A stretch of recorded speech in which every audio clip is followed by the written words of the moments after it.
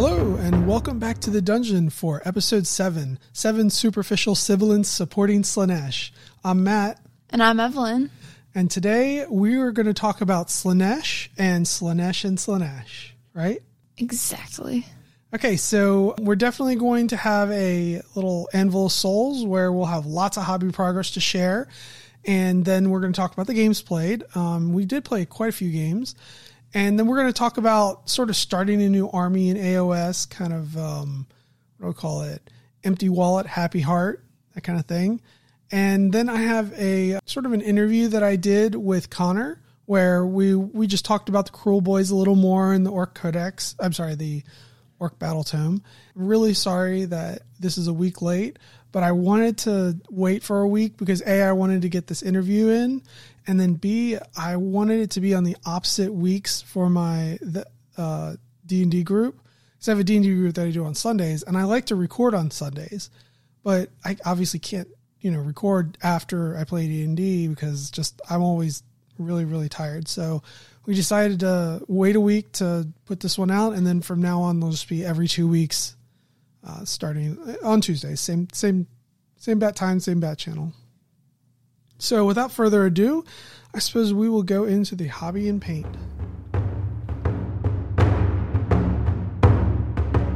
All right, welcome back to the Anvil of Souls. I will say we have a lot of hobby progress to talk about this time. What exactly did you do, Evelyn? Well, I painted a lot. Why did you paint a lot? I was given a deal by my dad that if I painted my entire army, the entirety of my Bone Reaper's army, I could pick up this trade to paint. Would you like a holiday paint exchange over at the store where you drop off a model to get painted and then you pick up a model to paint? And it's sort of like a painting Secret Santa. It's pretty fun. High Tide Games does it. And Evelyn wanted to paint a Lord Discordant. I did indeed. Disco Lord himself. But I needed to paint my entire army to do so, so I did, in fact, do that. I painted fully and based fully the horses that I put together. So I painted the 10 Cavalos Death Riders that I put together and said I would paint, as well as fully painting and basing my Liege Cavalos. I also had 20 Mortek Guard that needed based, so they got based. And I also had some Morghast Harbingers from Blake that we previously mentioned he gifted to me. I needed to paint them, so I painted them, and then some needed to be based, some didn't. So I did that. And then I was finished. Yep, and then you were finished, and now you have a whole army that's completely painted and based and looks really good. It looks beautiful. And it's something you can be proud of. And now you can go into Christmas and into a new year and a new army with like a nice free heart, right? Yep, but before that, I get to paint not mine, but a Lord of Discordant. Yes, and I will say Evelyn has a little bit of a different idea of what flesh metal is than we do, so stay tuned for that. Oh, it's amazing. It's going to look beautiful. What are your hobby goals and promises for this for these next couple weeks? Well, I definitely want to get this Lord done because I need to turn it in by a certain time. December 18th. Yeah, but I'm gonna get it done before then. I just maybe next Monday. By next Monday or something like that. If you work at it, yeah, I'd say he's about 60% painted right now. Mm-hmm. And I'm not exactly sure what else. I mean, there is a little bit of Nurgle that's just like not put together fully. They're just sort of like half put together. It's like 2 dudes and a half. Yeah, the stuff that I had originally gotten for Elaine. Yeah. Another thing. You want to say that you're going to put those together? I'm not sure because I do actually have Christmas things to do. Oh, that's right. Yeah, so we were doing a Secret Santa for my friend group, and... Oh, wait, does this person actually listen? Because... No. They really like Transformers, so I picked up a Transformer model from High Tide, Robots in Disguise, and I'm going to paint it, and it's going to look cool. She's going to paint it yellow. It's Bumblebee. So, good luck with that. Yeah, so maybe I might actually take a break and be able and do some Christmas stuff. All right, sounds good. So that's what you're going to do in the next 2 weeks. You're going to finish those 2 models. Yep. And what about you? I'm focused on painting this entire army kind of all at once. So here's what I have done. I don't have anything done, but of the models that I have, what I did was I painted all the skin on them first, and then I painted all the red on them, and for like the shields and the whatnots, and then I painted all the brown on them. And now I'm at the point where tonight I'm probably going to paint all of the silver on them, and then I'm going to wash it all, put a couple layers, highlights on it, and probably be done hopefully by next time. So in 2 weeks I'll be done with this whole army, hopefully. And the army consists of 20 Kruleboyz, 2 Killabosses, 3 Manskewer Boltboys, a Swamp Boss Scumdrek, a Marshcrawler Sloggoth, a Break-a-Boss on Mirebrute Troggoth, and a Beaskua Killabo. Nasty. And in between the last couple of weeks, I did get some work done on my Star Wars Legion army. Now, I know Star Wars Legion is in GW, but I will say, putting together these models have been a real pain in the butt. And painting them has been really nice. I love painting droids. So I painted up 6 droidicas, and then I painted up 9 B1 battle droids. Roger, those little guys. And then I painted up 6 B2 super battle droids. I'm well on my way to getting that army together, and I'll finally, hopefully, get General Grievous next time I come in. And I bought a couple more little upgrades and stuff that you can have for them. No more droidicas. No more droidicas. Oh my god, I hate those stupid droidicas. They were so awful to put together. But painting them was pretty nice. I like painting them. What colors are you painting them? The colors that are standard. So they've got this candy red shell on the outside, and then on the inside it's kind of metallic. And then I wanted to have like a little bit of a blue, like a blue fade to represent their shield, maybe hitting the ground and going, psh, psh, things like that. Yeah. And all their weapons are going to be blue because that's kind of the color of blasters. So I'm definitely doing that. The battle droids are that kind of that tan color that you see with Tau a lot. And then the super battle droids are just straight up metal. But I also did all of them with a little bit of a blue tinge for either their weapons or their, just to make it look a little flashier, because I didn't want to just slap a couple coats on and call it good. I wanted it to look a little flashy. In the next 2 weeks, I definitely want to get this army completely done because I need to get it done. I've got other stuff in the works. I've got Slaanesh coming up. That's what we'll talk about today. I've got a bunch of vampire stuff coming in because I ordered the battle box for that. And I also have, see, what else do I have? Some more Star Wars stuff to put together.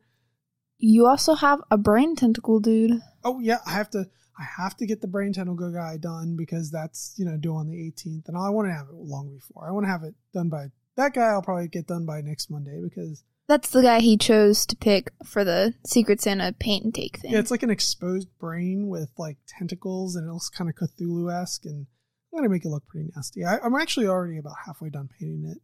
So I think that'll turn out really well. That'll be an easy paint. Maybe I'll just get drunk and paint it one night. I'm sure Sean will like that. I do all of that, and on top of all of that, I got one of the dragons. I got, I'm going to build Scar. So I want to build and paint that dragon. I don't know if I'll be able to paint him before next time, but I want to at least build him. But mainly I'm going to get that army together and based. That's a promise. Looks like you're going to be busy. I am going to be busy. It's a hobby promise. A hobby promise. Yeah. And I haven't really actually painted a whole lot the last couple of weeks. And the reason why is because I've been playing a lot of Dead by Daylight. I was trying to get myself up to like rank 1 Survivor.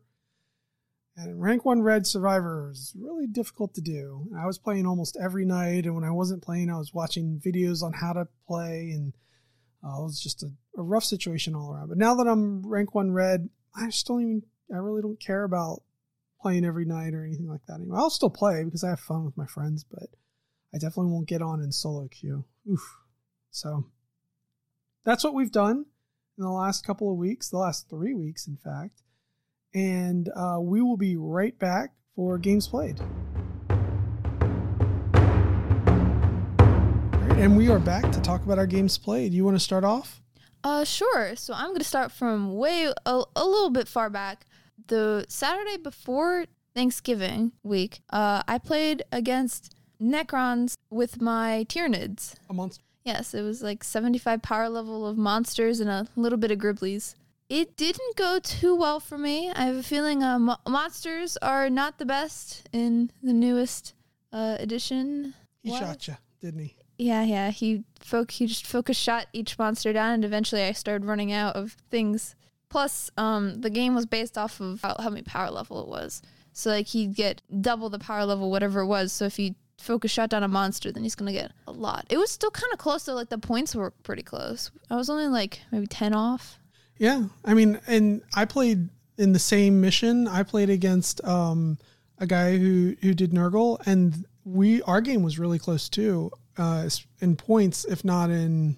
Actually, our game wasn't close in points, but it was close in, like by the end of it, I had almost nothing left, and he had still quite a bit left actually, because it was Nurgle. Oh man, it was hard taking Nurgle stuff down with orcs. And it was funny because in the beginning I could kind of see his confusion about like, well, what do I take down and how do I kind of take it down? But then by about turn 4 or 5, he was like, oh, I'm just going to go delete that unit of orcs. Oh, I'm just going to delete that unit of orcs. I was like, oh no, oh God, he's getting me. It was a great game. It was kind of cool because you had the mission. It was the mission where you had to get stuff off planet. And if you got stuff off planet, then it was worth double its power level, I believe. Yeah. And then if you killed it, you got its power level, or did you get double? I can't remember. It was either its power level or double. And I have a feeling that Evelyn's poor monsters just started getting shot off the board, and that was it. Yeah. It was a little rough. That's okay. You live and you learn, then you get loves, right? Sure. So what was your second game?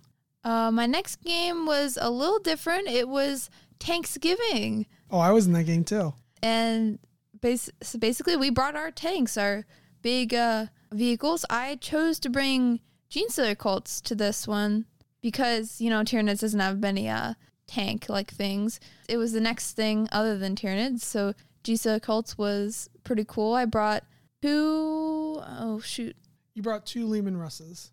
Yeah, and then 3 Rock Grinders. Yep. 2 Leman Russes, 3 Rock Grinders, and free unit of Genestealers. Yeah, can't go wrong with free unit of Genestealers. And we had to get the turkey in the middle by like having our vehicles run up and fight each other, and then the unit, like the one free infantry unit, goes in and gets the turkey. Yeah, because it was like a supermarket that the infantry unit would have to go in there and get it. I was so close. She was close, and then I believe Chris with his Grey Knights came in and like wrecked some Genestealers. Yeah, because he managed to charge me. He got her, but then he was stuck in there with the turkey with his his Terminators, and he's like, I don't have a way to get these guys out of here all of a sudden. So there were only 3. Yeah, and eventually on turn 5, I got my Khorne Berserkers up there, and they did what Khorne Berserkers do. They chopped those Terminators to bits. Yeah, it was a really cool game. We had no problem saying that he won because he was the only one to actually, because picking up the turkey is an action, and he was the only one that was able to get in there and pick up the turkey and hold it for like at least a round. So we were like, yeah, you win. It's definitely, I had no problem with it. I did what I wanted to do, which was go in and carve some things up. It took me 5 turns to get there. So on that 5th turn, I was just so happy to murder something.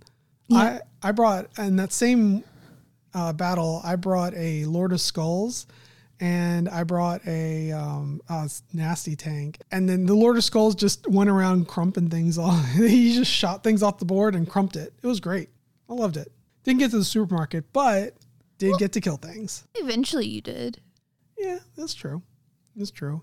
And I had this tentative alliance with the person next to me who was playing Nurgle. He was like, I was like, well, he said, if you don't shoot me, I'll not shoot you. And I was like, okay, sounds good. And then we just went swept forward into the middle, which if we had attacked each other, then we would have just sat there the whole time and attacked each other, and we wouldn't have gotten anything done. So yeah, and the other half of the board was a little bit of a mess. There was a lot of carnage. At first they were like, yeah, we'll all be together. And then they were like, oh, well, kill the Necrons because that could be a problem. Well, the Necrons got close to the center. They started close to the center and then started getting closer to the center. And then everybody was like, oh, we got to get those Necrons. And then they were like, oh, you're getting a little bit close there, Orc. And the orc player was like, no, I'm not getting that close. But by then it was already too late. Yeah. And then they were like, oh, well, we'll let you get to the red square. And then, like, you know, because there's like a nice red square right in the middle between like the deployment zones. And I could see that was just going to dissolve as soon as they got out the building. Oh, yeah. Their fragile alliance definitely was. It was hilarious watching it just go up in smoke. It was a fun game. It was great. It was nice little, you know, we all got to spend a little bit of time together. We sat around a board. We rolled a bunch of dice and we killed a bunch of vehicles with other vehicles. What more could you really ask for? Yep. And then after that, I didn't go that Monday.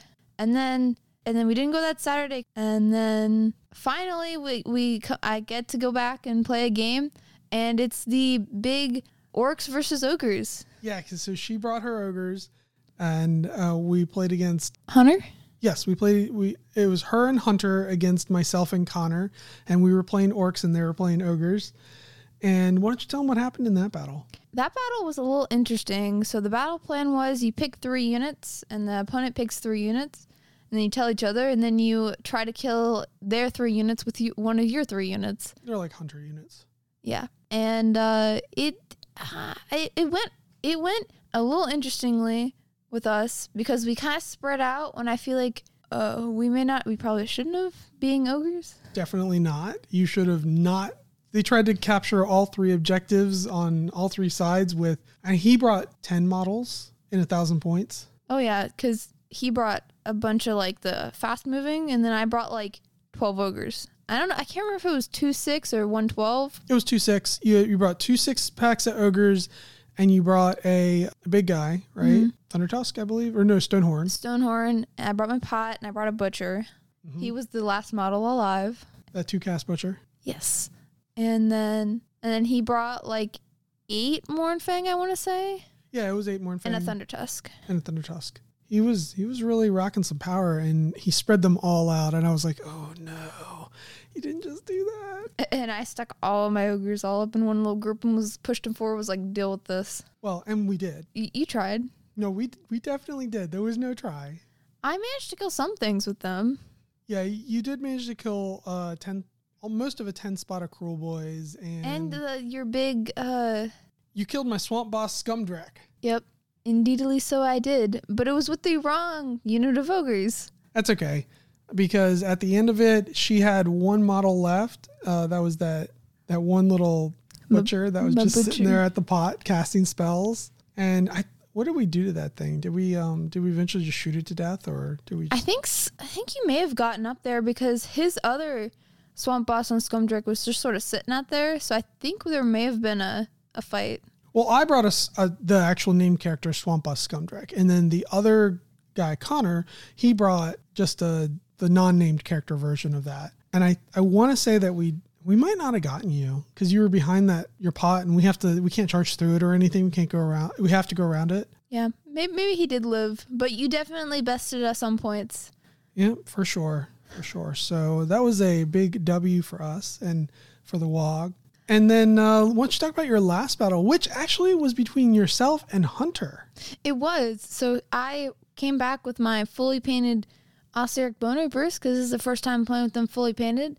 And I was fighting his ogres in a 2,000-point battle. It was his first 2,000-point battle with his ogres. And it wasn't my first 2,000-point, but it was my first one in a while because I hadn't played in a while. So it was really interesting. We played a battle for, I think it was like the territories. There were 5 objectives, 2 on the edge of mine, 2 on the edge of his, and 1 in the middle. So we're the one where you had to control it for 2 turns. Yeah, I know what you're talking about. The objective, and it was a really close game. Like it was pretty heated. We traded units. I murdered some. He murdered some. Whenever I looked over there, I would look over, and on the left side of the board, I would see her. What do they call your Cavalos Death Riders? Were just disappearing under a storm of ogre fists. And then on the right side of the board, he was valiantly trying his hardest to kill your little guys. The Mortek Guard? Yeah, your Mortek Guard. But then I think the right side was kind of a losing battle for him. Or it looked like it. Yeah, eventually. I mean, he did manage to kill one unit. That's because my Skittles was not fully up there. Your My Skittles. Gothazar Harvester. He was not fully up there. He was only up to one unit. But that one unit did live. Yeah. Oh, he lived. He said it was pretty annoying. Yeah, he was like, I can remember he looked afterwards. He was like, oh, these guys are so annoying to kill. And I was like, right. Got like 4 saves. Yeah, that was cool. So yeah, he did end up winning out of points because he eventually managed to yoink more points than me and for longer than I. Well, congratulations, Hunter. I mean, hey, that's a hard army to go against. Those Ossiarch Bone Reapers are no joke. Yeah, although I will say they're matched with ogres because there's so many mortal wounds, and mortal wounds are like one of the only ways you can get to them because Yeah, that's true. they only gives them 1 save. So those are your games, right? Yep. All right. So we've already heard about 2 of my games now. Actually, we've heard about 3 of my games now because I talked about my game against Nurgle. Yeah. Right. My last game that I played was against Phil. He ran me through an introductory game to Star Wars Legion. He was playing with Luke Skywalker and a couple, like some Rebel soldiers, part of the Rebel Alliance. And then I was playing with my droids, part of the Separatist Alliance. Completely not like, we definitely existed in the wrong timeline because I had General Grievous and he had Luke Skywalker. And it was funny. It was fine. It was fine. So we were trying to play this mission where we had to get any of our unit's leaders on the opposite side of the board. And so his first turn, he put most of his guys, he set up most of his guys in cover. And he was like, yeah, I've got heavy cover. So he had heavy cover and I was like, well, I guess I'll just move up and shoot you because that's kind of what I do. And so I rolled these dice to shoot and got like an exorbitant amount of critical hits, which completely ignore cover. And he was like, oh, crap. And then when he rolled his defense dice, he didn't get any pips at all. So like 4 dudes out of his squad of 6 just died straight off the bat. Oh my. And I pushed my guys up as hard as I could. Like I pushed them up real far. And then when the second turn came around, because it's not an I go, you go system, you trade off activating units. And so when we rolled to see who went, we revealed cards to see who go first, we both wanted to go first in the second turn. And then I won the roll off. So I activated General Grievous and ran up and charged his walker. It's like I don't know what that thing is. Was it ATST or something? No, I can't remember what it is. It was a Rebel walker with a guy inside that had a really nasty cannon. So I ran up, charged it, and had a card that dealt a bunch of damage to him and everything around it. Like I got an attack on everything around it. And I managed to like murder the ever-loving crap out of that thing and then deal a bunch more damage to everything around, including Luke Skywalker took 2 wounds from that, unfortunately for him. And then it just went downhill from there for him because I think once things start to snowball in that game, in a low points game, as we were playing maybe, 400 points or something, like real low points, there's no recovering from it. And so my Droideka started rolling up the battlefield and got into his deployment zone. Luke Skywalker went down to a barrage of General Grievous's attacks. And then he valiantly made one of the rebel soldiers charge General Grievous, and he like tried to kick me with his combat boots or something. And he did roll to hit, and he did hit me, and I saved. Fortunately, I rolled a pip to save it. And I thought to myself, I would think General Grievous like turn around and like slice the toe off of his boot and be like, "What are you doing?" Poor guy. He was just in a losing battle. Hey, I mean, at least he had the guts to charge that thing. Yeah, so it was a great introductory game. And there are some things about this system that I think that GW can learn from. And one of the things that they do better than any other system that I have seen so far is movement. It is so nice. So imagine a base, right? A 25 millimeter base. And then imagine a little ruler. And on one end of the ruler, there's a little bevel where you stick it into the 25 millimeter base, right? So it fits exactly in. And on the other side of the ruler, there's another little bevel. So you pick the base up and you put it on the other side. And that's it. That's how you move. Isn't that awesome?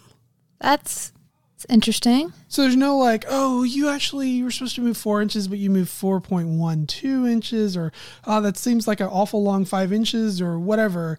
You just always, it's so precise because you stick it into the little bevel of the base, and you put the bevel of the base on the edge of on the other end of the ruler, and there you go.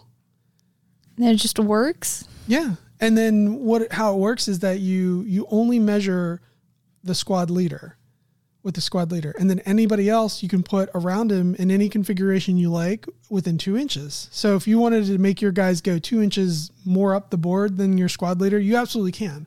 But when you're measuring to shoot from the squad or anything, then you measure from the squad leader. So it doesn't behoove you to put extra guys up there, because when they shoot back at you, they could shoot at the guys that are in front of the squad leader. So it's just kind of giving your opponent extra range on their shots. Yeah. I really love that about that game. I thought they did it particularly well.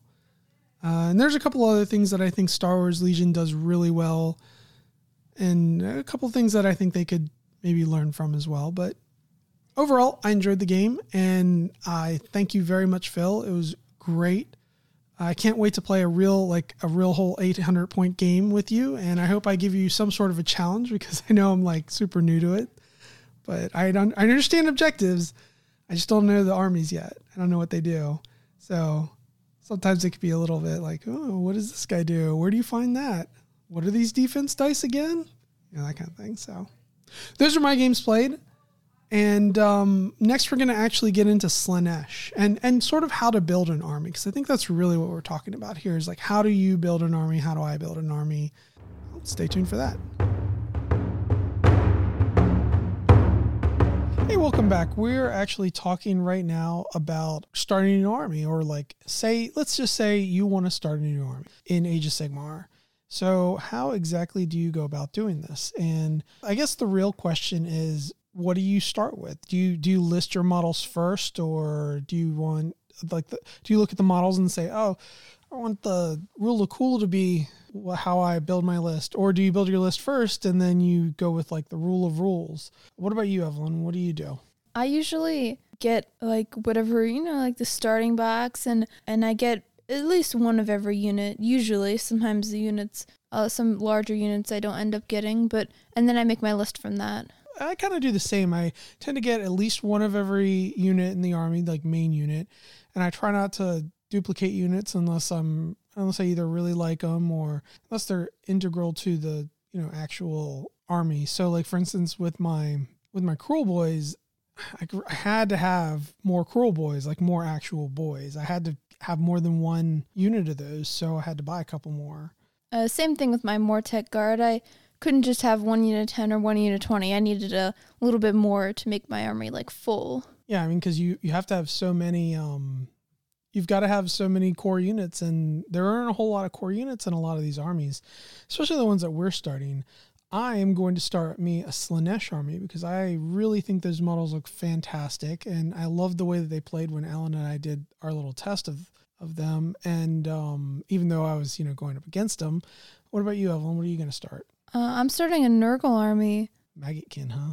Yes. And we're going to talk a lot about Maggotkin when the actual book comes out, but figured we'd start talking about how we wanted to build our army. So I'm guessing for you, it's more like one of everything, and not there's no rule of cool. What do you pick up first? Do you pick up the best thing first? Do you pick up the I actually end up picking up, it doesn't necessarily have to be the biggest thing, but I do like my painting. So something that looks like I'm going to be able to paint it, it's going to look epic. I like to pick up either that or usually the starter boxes. But for my Nurgle, I saw the Great Unclean one and I was like, I want that.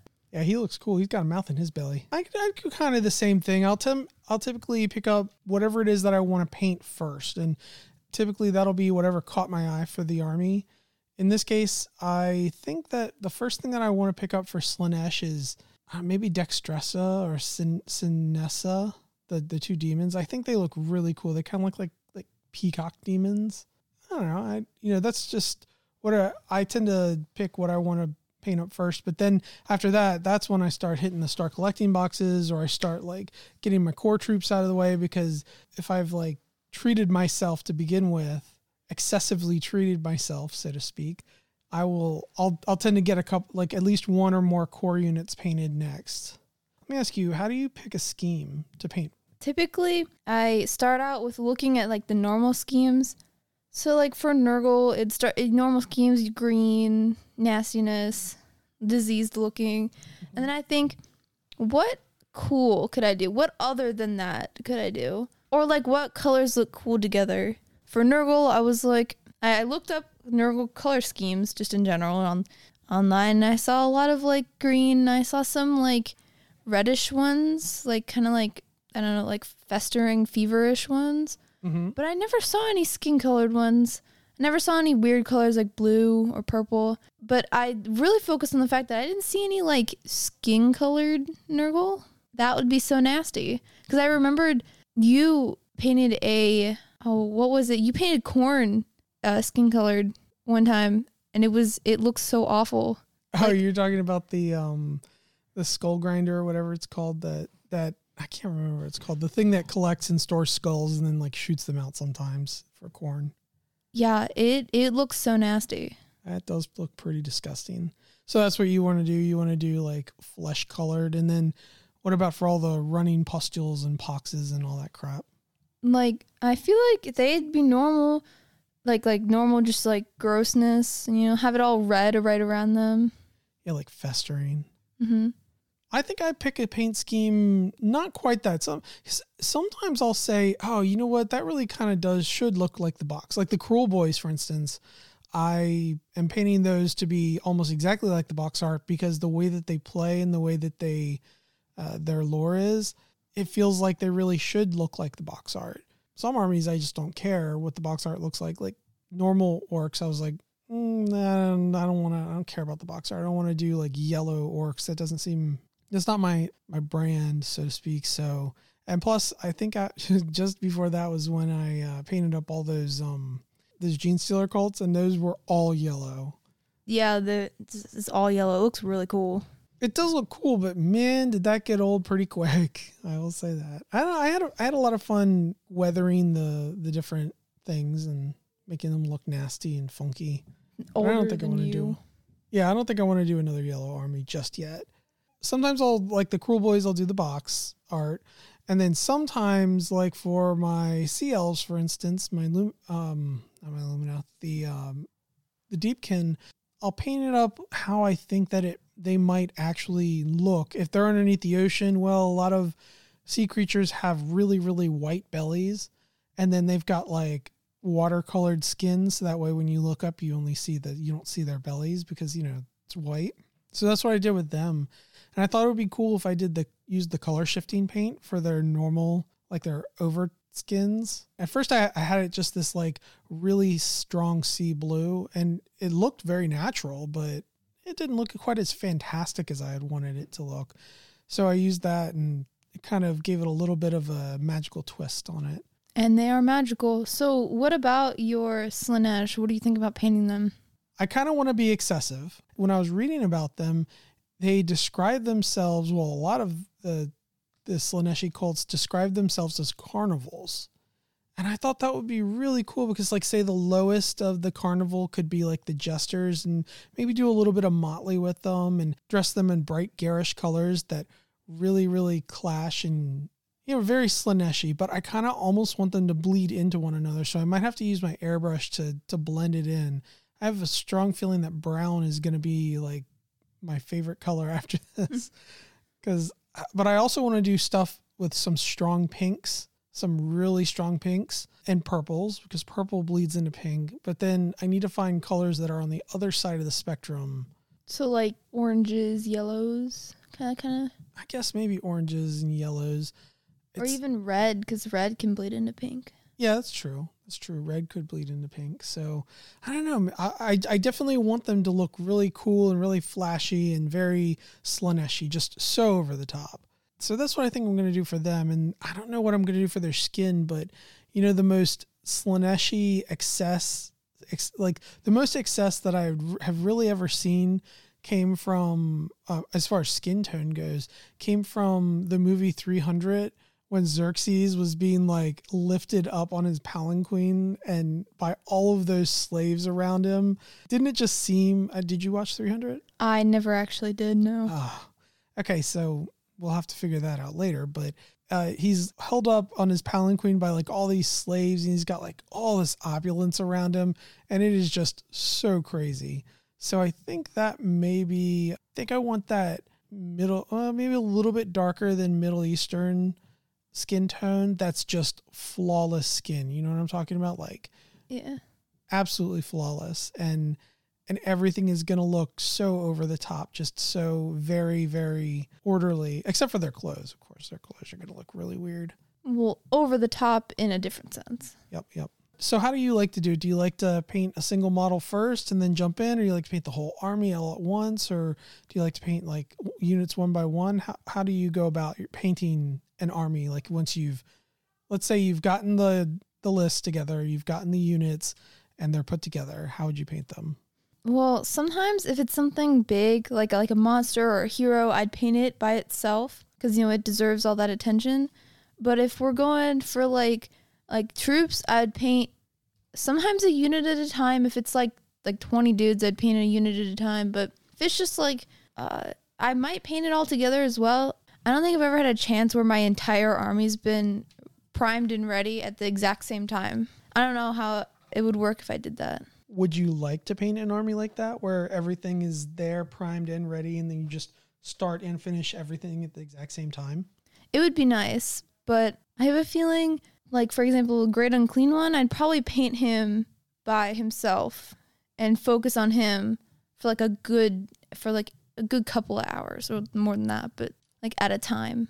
So I actually love painting an entire army at the same time, as long as they have a lot of colors that will, you just have to go through model by model by model and look for those colors on the model.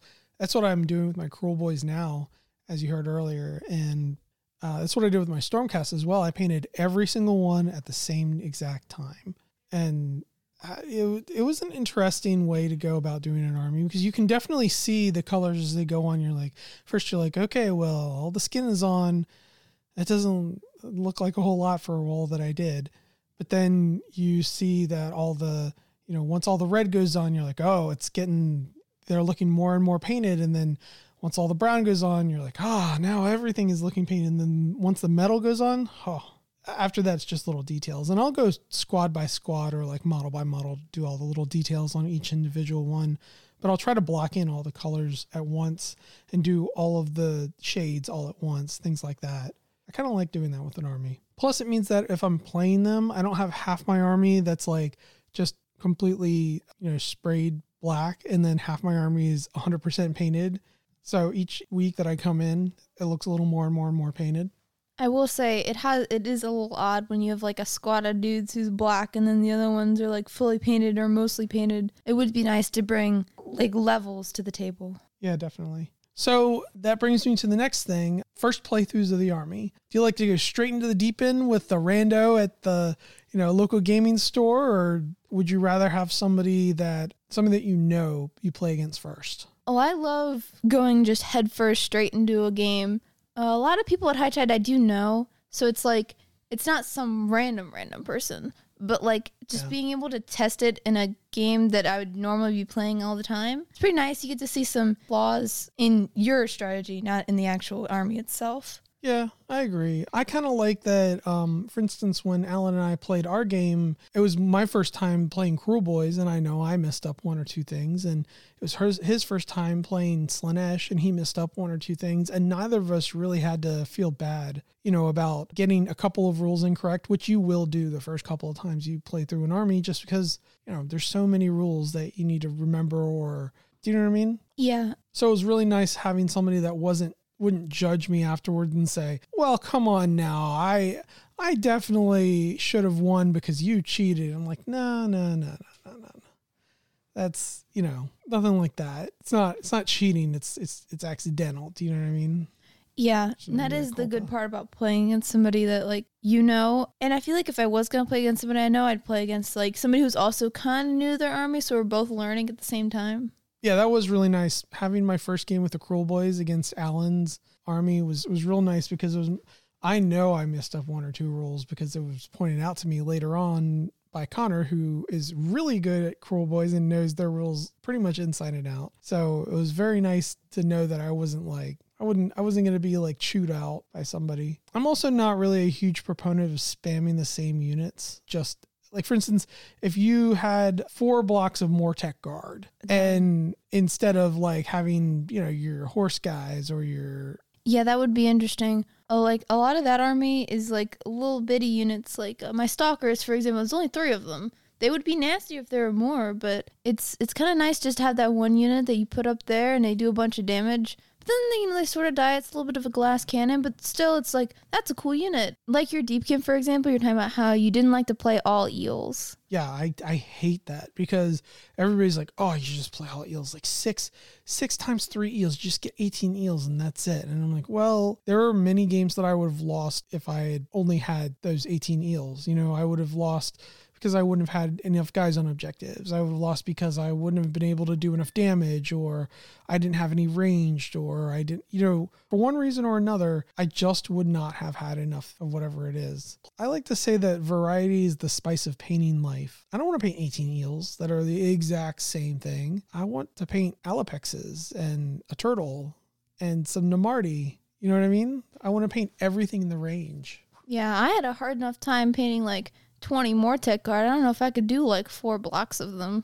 Yeah, like you did 40, right? Yeah, I did 40. So imagine doing another 40. I like having different units because a lot of people will say, oh, well, those units didn't perform well. This unit didn't do well in this game. But then in another game, you might see that they do exceedingly well against a different opponent. And you're like, well, if I had taken them out and just had like spanned the same halfway decent unit, then they might not have been good, if that makes sense. Yeah, they're different strengths against different things. That's why you have a variety. So even if one does not quite as great, you have another one that might do better. Yeah, definitely. And when I was making, for instance, the Gargant list, I'm looking at Gargants, and I actually really wanted Gargants for Christmas, but I'm going to get them. But it's okay. One of the things that I didn't like about that list when I was making it was that everything was not exactly the same, but everything was very much the same. They were kind of like every unit did everything all the time. They were all very killy. They were all not very fragile. They all had tons of wounds. They held on to objectives well. They all, you know what I mean? They're kind of the same. Next, how many points do your armies normally consist of when you build them? What do you like to do 1,000 first, or do you like to do 500 first? Do you go straight for 2,000? How do you like to do it? I usually build up over time. I start out with usually around 500, like 750, so I have a little bit of variety. It depends on what I get. But then I slowly build up over time, buy some more, buy some chunkier units. Mm-hmm. Or sometimes very, very nice individuals like Blake will give you some really, really nice units. Yeah, the shout out to him. That was so nice. Yes, thank you so much for giving her those Morghast Archai. Those things are such a pain in the butt to put together, and somehow he managed to keep his sanity and put together, 6 of them? 6 of them. And then gave them to her. So thank you so much. Oof, let me tell you, she uses them a lot. They're very good. And I just finished painting them. Yes, you did. Yeah, you did. I like to make 2,000 point armies. I like to just say 2,000 points and let's see what is in this army. And then I buy all the stuff for it. And then when somebody inevitably says, well, let's play 1,000 point battle, then I'll say, okay, well, I have got this stuff and let's see what I can make 1,000 points out of, or 750 or 1,500 or whatever it is. But at least I have it. And then in my 2,000 points, what I'll typically do, I'll make a 2,000 point list and then I'll add some big centerpiece model to it afterward, like an Archaon or like a Nagash or something like that, just so that way I have whatever centerpiece model I want without having to take up, half of my army the entire time. What about you? Do you like getting the large centerpiece models or the large god style models? I actually haven't had much experience with getting those models like myself, like buying them. Blake did give, it was... yeah, he gave you an Archon the Black too. That was pretty nice. You haven't played with him yet? I have not. You should. He's pretty fun. But I noticed you didn't ask for, nor have you even thought about Nagash. Yeah, I don't particularly think about like those large models. I do enjoy, like, it's fun playing with big models, but I don't typically get them just because I never think about it until I'm like, that guy looks kind of cool, but I have so much other to paint.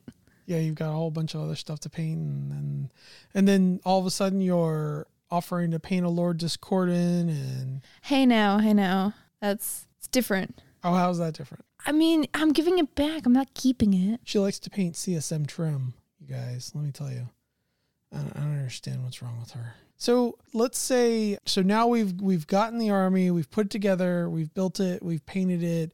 How long until you are thinking to yourself, oh, next army time? How long do you usually play with that army?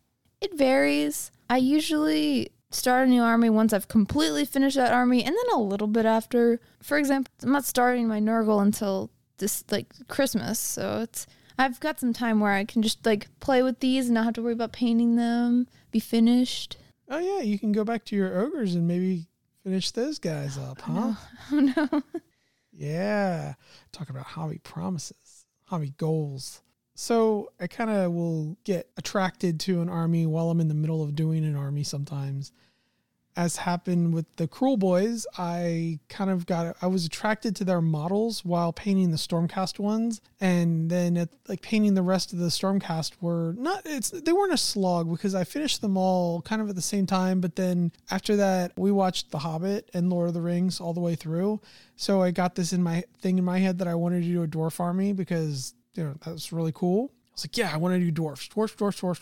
Just tons of dwarfs. So I bought a bunch of dwarfs, and then about halfway through painting them up, I was like, oh, I don't want to paint up any more of these dang dwarfs. But I did. I got all the dwarfs painted, and now I'm starting on the Cruel Boys, and now I'm like halfway done the Cruel Boys, and I'm looking at these Slaanesh models like, I want to paint more of these up. But I don't know, painting the Cruel Boys hasn't been bad or anything. I just tend to have hobby ADD, I guess. I do the same thing sometimes. For example, the Nurgle, I've been thinking about it for a while. It's actually been a little seed in the back of my brain since Elaine got her box and wanted to start it. And I was like, oh, I probably shouldn't start it. She's starting it, And then it kind of got stuck back there. One might say it's festering inside of you. Yes. I remembered it. And when you were asking about things for Christmas, and I was like, maybe. Just maybe. Maybe, just maybe. Yeah, so what happened was we got my youngest daughter who wanted to put together stuff and paint a Start Collecting Magotkin of Nurgle box. So, actually, there are models in there that have not been put together yet of Nurgle that you could, put together and paint before Christmas if you got all your stuff. Maybe, possibly. Yeah, and if you weren't, how you have everything done for your current army, and if you didn't have that Lord Discordant, but he's my practice model. I'm painting him fleshy too. You're fleshy too. That's so disgusting. Oh, poor Blake. Blake, I'm real sorry about this, buddy. You're about to get back a flesh metal creature of indescribable nastiness. I actually I grabbed a model to paint too, and I think I might start on that later on this evening after we're done here. It's a brain monster with tentacles. Yeah, I think it's a D&D mini, but I'm not exactly sure. No, it's not. I don't think it's D&D. It might be, but I really don't think so. I thought it was some other game, but I'm going to paint it up looking real funky. Nasty definitely little brain tentacle dude. Yep. Sean will really like him. It's Sean's model. Hopefully he will anyway. If he doesn't, then I'll feel really bad. No, I think he will. I don't think you're not painting it all weird and wacky. It's going to be nasty. No, it's not going to be. It's not going to be weird and wacky. Although I might do a little bit of color shift for the tentacles. Ooh. And I might do what I did with my Deepkin, where it's kind of natural, a little bit looking underneath, like kind of light, and then over top is a dark color with color shift over it. Yeah, make them all look all. It's not incredibly detailed or anything. It's not like it's a huge model. It's just a little brain with tentacles. Yeah, I should be able to do something really cool looking with it though. And I still need to paint more of my space orcs too. I was actually talking to my brother about that because he was asking. So his girlfriend girl that he's dating, their family has a guy who's into 40K, like her brother is into it, and nobody ever knows what to get him for Christmas. And so, Bob's like, oh, Bobby's my brother. He goes, oh, we'll just text Matt. He'll know exactly what to, do. And so I was like, okay, well, what armies does he play? And they're like, well, he just started orcs, like 40k orcs. And I said, okay, well, can't go wrong with all the new stuff. That's all really good. So I told him what to get. And then they were asking me about paints. And I was like, well, I don't know what paints he has or what paints he needs, but I would never be upset if somebody got me a technical paint. You know what I mean? So I told him to get like Typhus Corrosion, Blood for the Blood God, stuff like that. Because you could always use more technical paint, right? Yeah, those paints that you don't know you need until you use it and you're like, oh. Yeah, stuff that you're like, oh, that's really cool.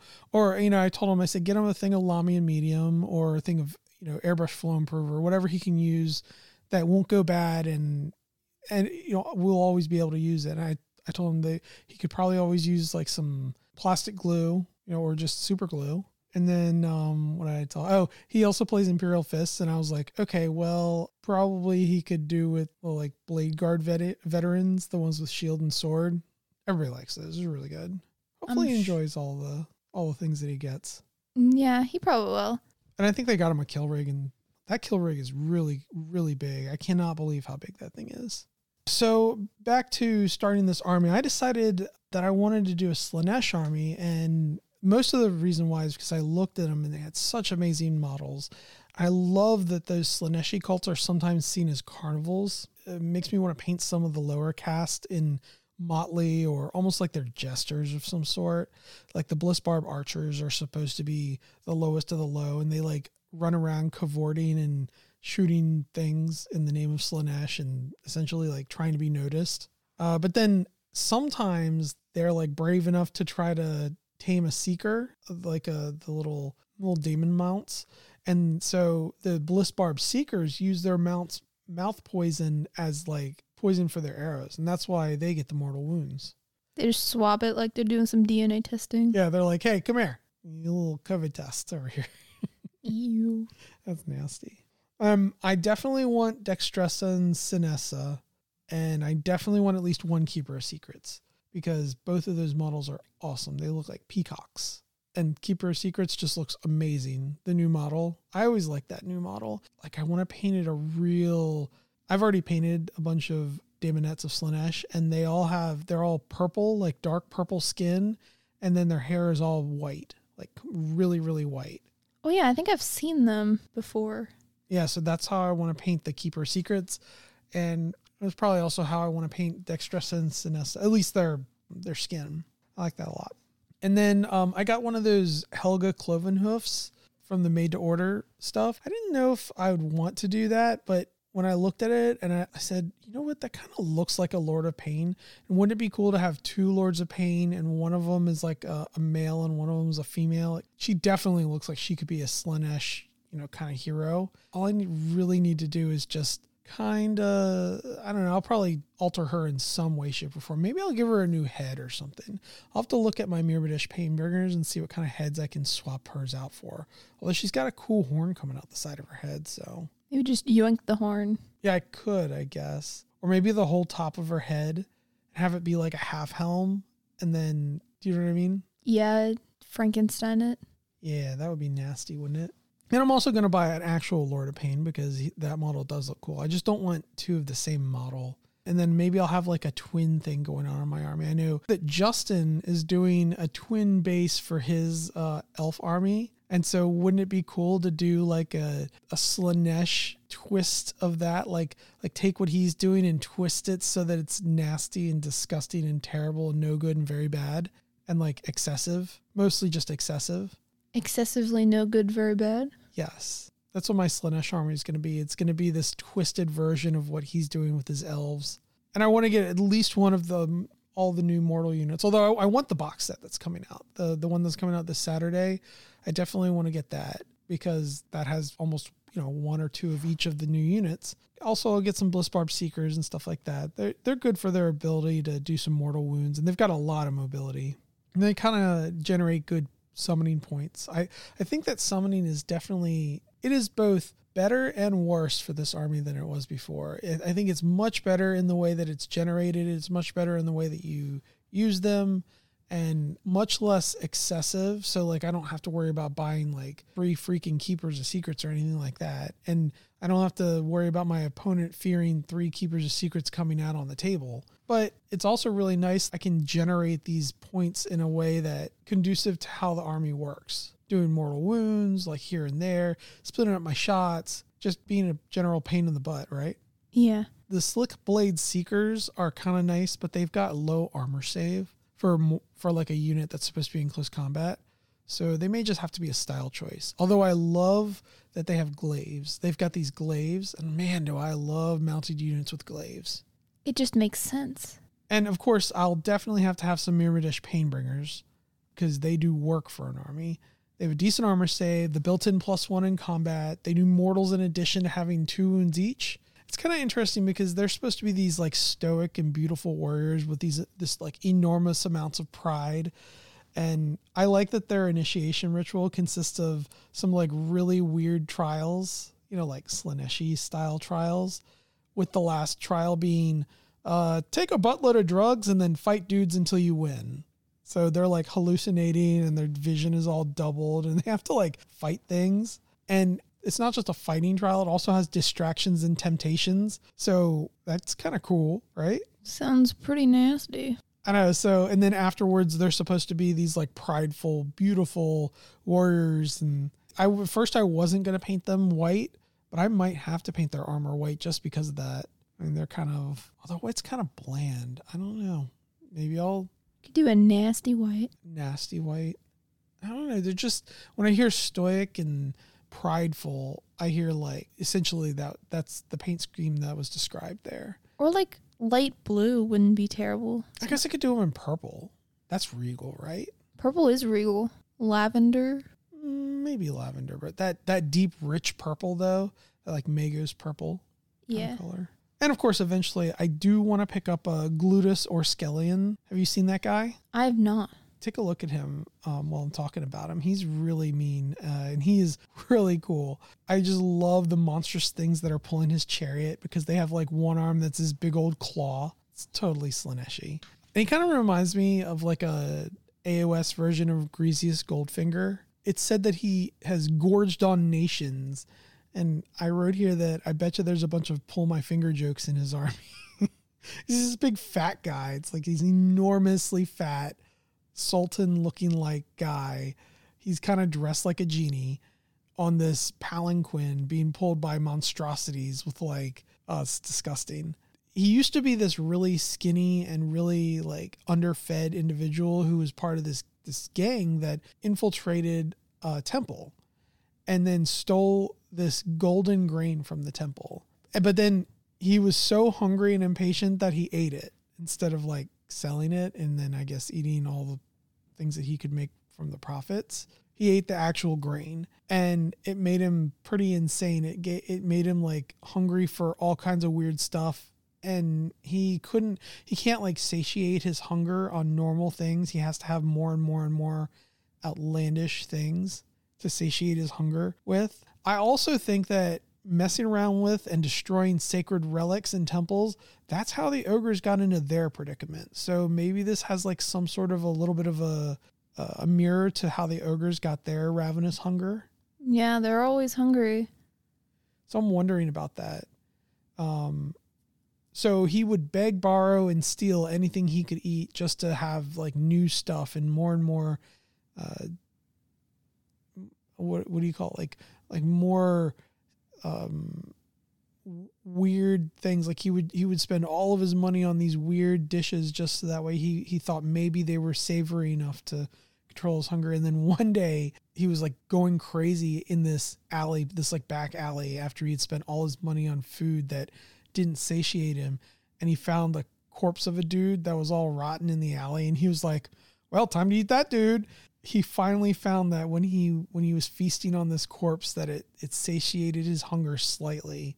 And a demon came to him and made this agreement with him. Continue to eat the most succulent of meals like this, then it would satiate his hunger. So get this. This guy is in Hysh of all places, the realm of light, going around with his carnival, his menagerie of disgusting, very, very obvious Slaaneshi worshippers looking for, he looks for mages to eat in cannibalistic rituals. So would you go around, Hysh looking for mages to eat? That just sounds really ballsy, right? Yeah, that's like, you gotta have some like nerves of steel. I know, he uses it to satiate his dark cravings. And then even worse, his like rumors about him spread throughout Hysh. And so all of these seekers and all these other Slaaneshi worshippers, they bring him things to eat, like weird dishes to try to satiate his hunger. And so now he's got these demons that follow his carnival around because they glut themselves on the tormented souls that they can consume around them. That's nasty. I really want him. He's cool. He looks cool. I'm looking at him right now. Right? Isn't he just corpulent and disgusting? Does he look like a fat genie? Yeah, he's all dressed up in genie, and he's got these like weird things pulling his chariot. Yeah, those are human beings. Now, I'm debating heavily on whether I want Sigvald, whether I want to buy him or not. On the one hand, might not ever use him.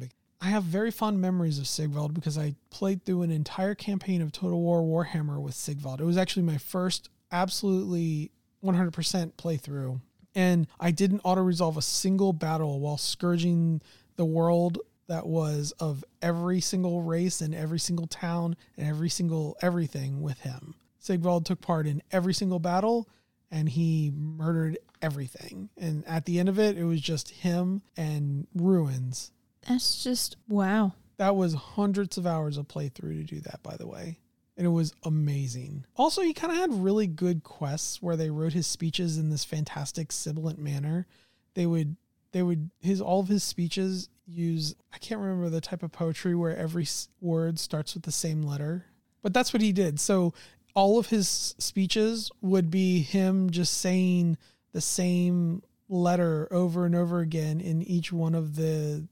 An alliteration. Yes, they're alliterations. When he's trying to get his silver slash, the sword that he uses, he says, "Sickly, sinful spectacles stand, shuffle, shamble, and saunter shamelessly in mine scandalized sight. I suggest a solution." I love it. And it goes on. It's like, surely such sedition should sour and succumb to Sigvald, the salacious, scandalous, and sensational servant of Slaanesh. Son of succubi, scion of sordid acts, and slayer of squalid serfs. See how I stroll, stride, swagger, and swirl, spin, slash, and stab at stupid, senseless scum. Soon they shall swoon, shall seek solace and death from sundry torments wrought on them by my strategic, severing, scintillating shower of shimmering strikes. Shimmering strikes. I love it. Send for the sword, summon Silver Slash. I love that. That was such a good, like, I can imagine him speaking in alliteration the entire time, like all the time that he speaks. That's him. Wouldn't that be amazing? Yes. That'd be so cool. I feel like I almost have to get him and paint him up really nicely. So that way, if somebody asks for it, play him. And I'll make up a little speech beforehand. That's all in alliteration. Just how confident you are. Just like, oh, yes. So that's so. Now, I didn't know if I wanted to get any Symbaresh Twin Souls because they're not honestly that great. But I will say they do look cool, and they've got a kind of a cool story behind them because they're these warriors that don't think that they're really good enough to like make it in the army. They don't think they'll be able to rise to prominence. So they crave this power, and therefore they allow themselves to be possessed by a demon of Slaanesh by ritualistically offering up the souls of 6 elves. So they ritualistically offer up these 6 elven souls, and then they carve all over themselves to like welcome the demon in. And that feels very Slaaneshi to me. Like, I love the thought that these guys like couldn't quite make it, couldn't quite hack it. So they're like, let's invite a demon in and see what happens. And like some of them, very, very few of them conquer their demon and use it to rise to prominence. And then most of them just end up like as gibbering soul sliver lunatics trapped in their own bodies and like mindlessly fighting. What I also like is that over time, it kind of deletes their id and they begin to speak in the third person and they get like this dissonance between self. They don't really think of themselves as a person anymore. Can you imagine going through life in third person view? That sounds complicated. And they kind of start ignoring wounds that absolutely they should not ignore, like taken in battle and stuff. She's like, I didn't need that arm anyways. And I think I will paint up some of these. I'll have them like they'll have hellacious wounds on them. The rest of the army will be immaculate, but for the most part. But these guys are going to have these awful wounds all over them, I think. That person that I vaguely recognized didn't need their arm anyways. Yeah, right? Can you imagine that? It's awful. Speaking of which, when Total War Warhammer 3 comes out, I think the first campaign that I'm going to do is definitely going to be a Slaaneshi campaign, like a solo campaign. And I'm going to have to pick Sigvald and do the same if Sigvald is one of the characters that you can pick. And I'm going to do that. I'm just going to go through the whole campaign without auto-resolving any battles, and I'm going to murder everything in sight. Excessively. Yes, it will be very excessive.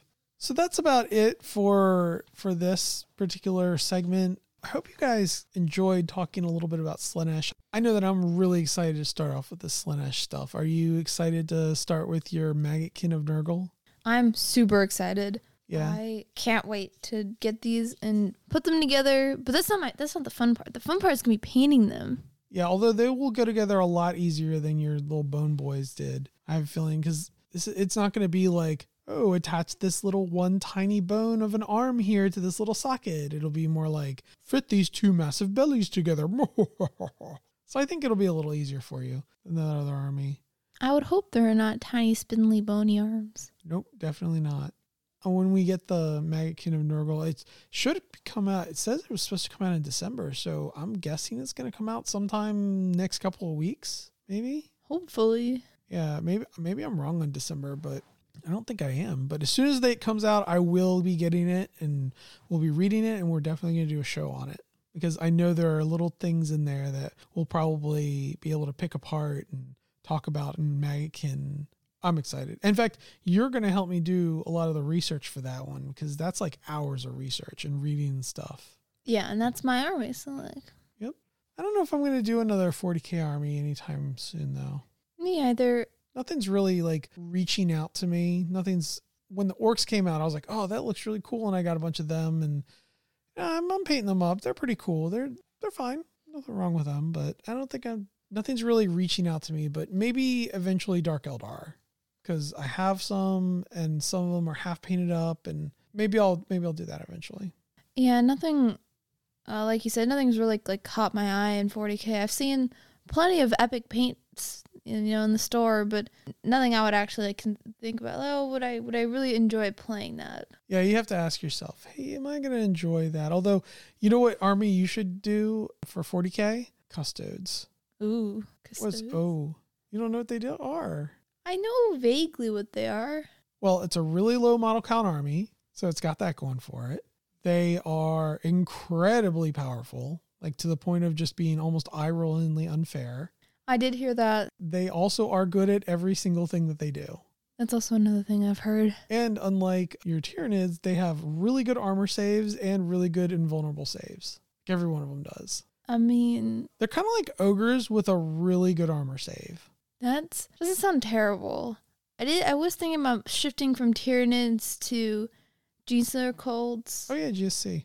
But you could do that with just playing them, because I'll get the GSC book when it comes out. I mean, you could just play mine. I've got tons of Genestealer Cults. Yeah, I don't have to necessarily buy an army to play that. So. Yeah, there's no real reason to buy that army, because I just have so many of them. I probably have 4,000 points of Genestealer Cults. And most of them are fully painted beautifully. No, all of them are. I painted all my... Oh, wait. There are one or two... maybe 3 vehicles that I still have to paint. Yeah, but there's a couple of vehicles. That was just stuff that I got kind of later on, or stuff that didn't really fit. And I was like, I'll paint it up sometime. That's what we're interested in, and that's what we're going to be doing. So that's what y'all are going to hear about in the next couple of months. And various topics. I don't know. We're going to have all kinds of... I have a little sheet now where I've put down all of the podcast topics that anytime I think of one, I actually thought of one last night while I was asleep. Can you believe that? That's a little scary. I know, right? All right, so we have Connor here, and we're going to talk a little bit about how he got into this, and we're also going to talk about the orcs because he plays the new Orc War Clans, and he is really good, let me tell you. I don't know about that, but thank you. Not one thing. Not one thing. Not one thing. We're not even going to talk about the books. We're just gonna. We're just going to play around, and then talk about. Look here. Oh, there you go. Yeah, whatever that was. That's 13 seconds. It's probably going the little. Yeah, right. Or like happy birthday. Or one of those like spinner noises. Yeah, it's just like a vuvuzela. Yeah. Yep. I don't even know if I said that right. But. I don't think so, but whatever. So how'd you get into Age of Sigmar? So I started actually a year ago. I started painting about a year and a half ago, and I started playing a year ago. I originally bought I think the first thing I bought for real, like I had like little sets as a kid, like a Space Marine and a little Tau box, but I didn't know what I was doing with them. I was just like, oh, these are fun toys, and then I was like, oh, I have to build these? No. But the first like actual set I invested in was a Start Collecting box for the Greenskins. Oh yeah, I remember that. Yeah, this is a tragic opening to my Warhammer career here. So I was living in Virginia, and the store, I bought them originally for Pathfinder. I just needed models of orcs, and there was a bunch in the box, and they were like on pigs and stuff. It was so cool. And I started painting them, but I like bought the Battle Tome, the second edition Orcs Battle Tome at the same time, because I'm like, maybe I'll get into it. And I asked the guy, are these models in this book? And he's like, yes. And straight up lied to me. Or maybe he didn't know. I don't know. Probably just didn't know, honestly. Probably just didn't know. And when I got back and started building, like did all the boys and then the orcs, and then I realized that the wagon that comes with it was missing a full sprue. Oh, yeah, the chariot? Yeah, the chariot. The orc chariot had a duplicate of like half of the sprue. So there was the other half that was missing. And I brought it back to the store, and the guy was like, oh, no, we can't refund you. You already built the models. Really? You built the models. We can't take these back. You can get in touch with GW to see if they can get you the sprue to fix this problem. And I got in touch with the representative, and they're like, oh, no. Total lie, by the way. Complete and total lie. I had that exact thing happen to me when I bought a Start Collecting Seraphon set, and it was missing the sprue for the rider, but it had sprues enough to make two Carnosaurs. Yeah. And immediately Rebecca was like, oh, no, let me take that back. Here, I'll get you another one. We'll just send it right back to GW. Yeah. This has never happened before, but we'll definitely send it right back. And I was like, no, I'll just buy another one and keep this Carnosaur. Thank you. I'll keep this second Carnosaur. Bonus dino, yeah, absolutely. So yeah, he was like, no, we don't. We can't take it. You built the models, but here's the number for a GW rep, and you can get in touch and see if they can get you the sprue. And GW said no, because by that time the box had been discontinued. Yeah, it's super old. Like not I think it was still on the app, like the AOS 2 app, but it was like legends because they weren't even in the book. Yeah, and they're like, we're not getting you a wagon. No, what are you thinking? So I really wanted it. What an unfortunate start to your career, by the way. It gets worse. Buckle up. Because I was, at this point, we had like moved to Maryland now. I was looking into like, the store was like planning on, High Tide, was planning on like doing game nights and stuff. So I wanted to like get an army going because I wanted to try this out. And so I doubled down on Greenskins. Not only did I find a single orc chariot on eBay that I could like build, I also found a second Start Collecting box. Oh God, the same one that stupid Greenskins one? The same stupid Greenskins one. And I bought two like lots of like 10 orc boys. Oh, so no. I just doubled down on something that I should not have done. And they were so bad. They were like 4s and 4s, no rend, 1 damage. And you needed like 20 of them for them to like get an extra attack or whatever. And they were still like 140 points for 10. Yeah, and I had all the rules, so I thought I could play with them, and I didn't realize. And they were like on the app, so I'm like, yeah, these will work. I can make an army with these guys. And You can't. And it sucks. No.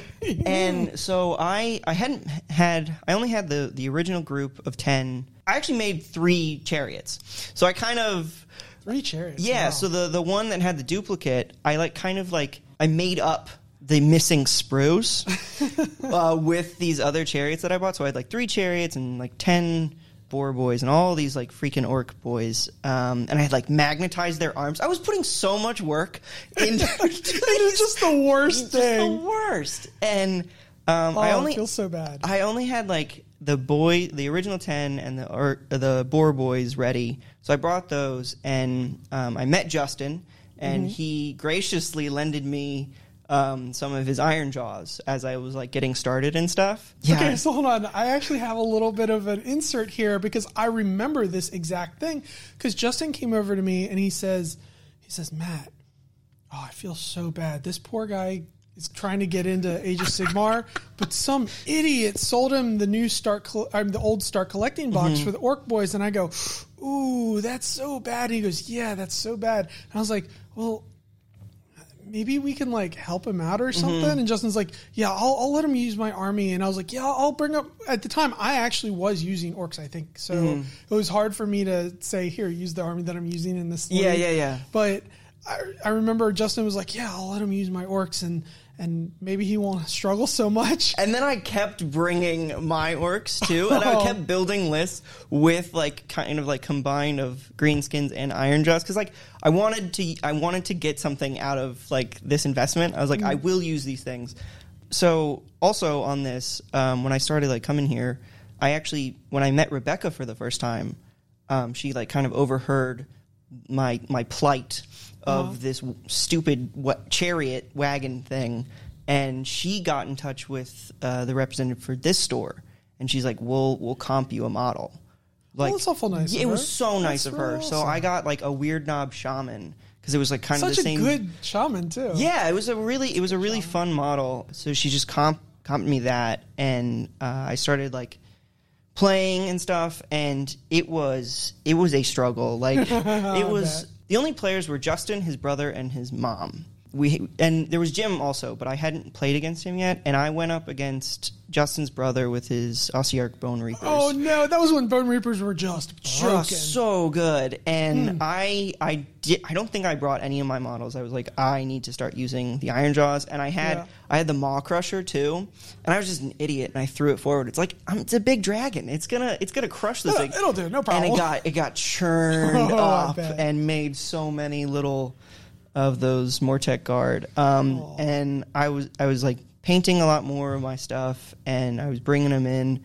And the breaking point for me was the Lumineth Realm Lords.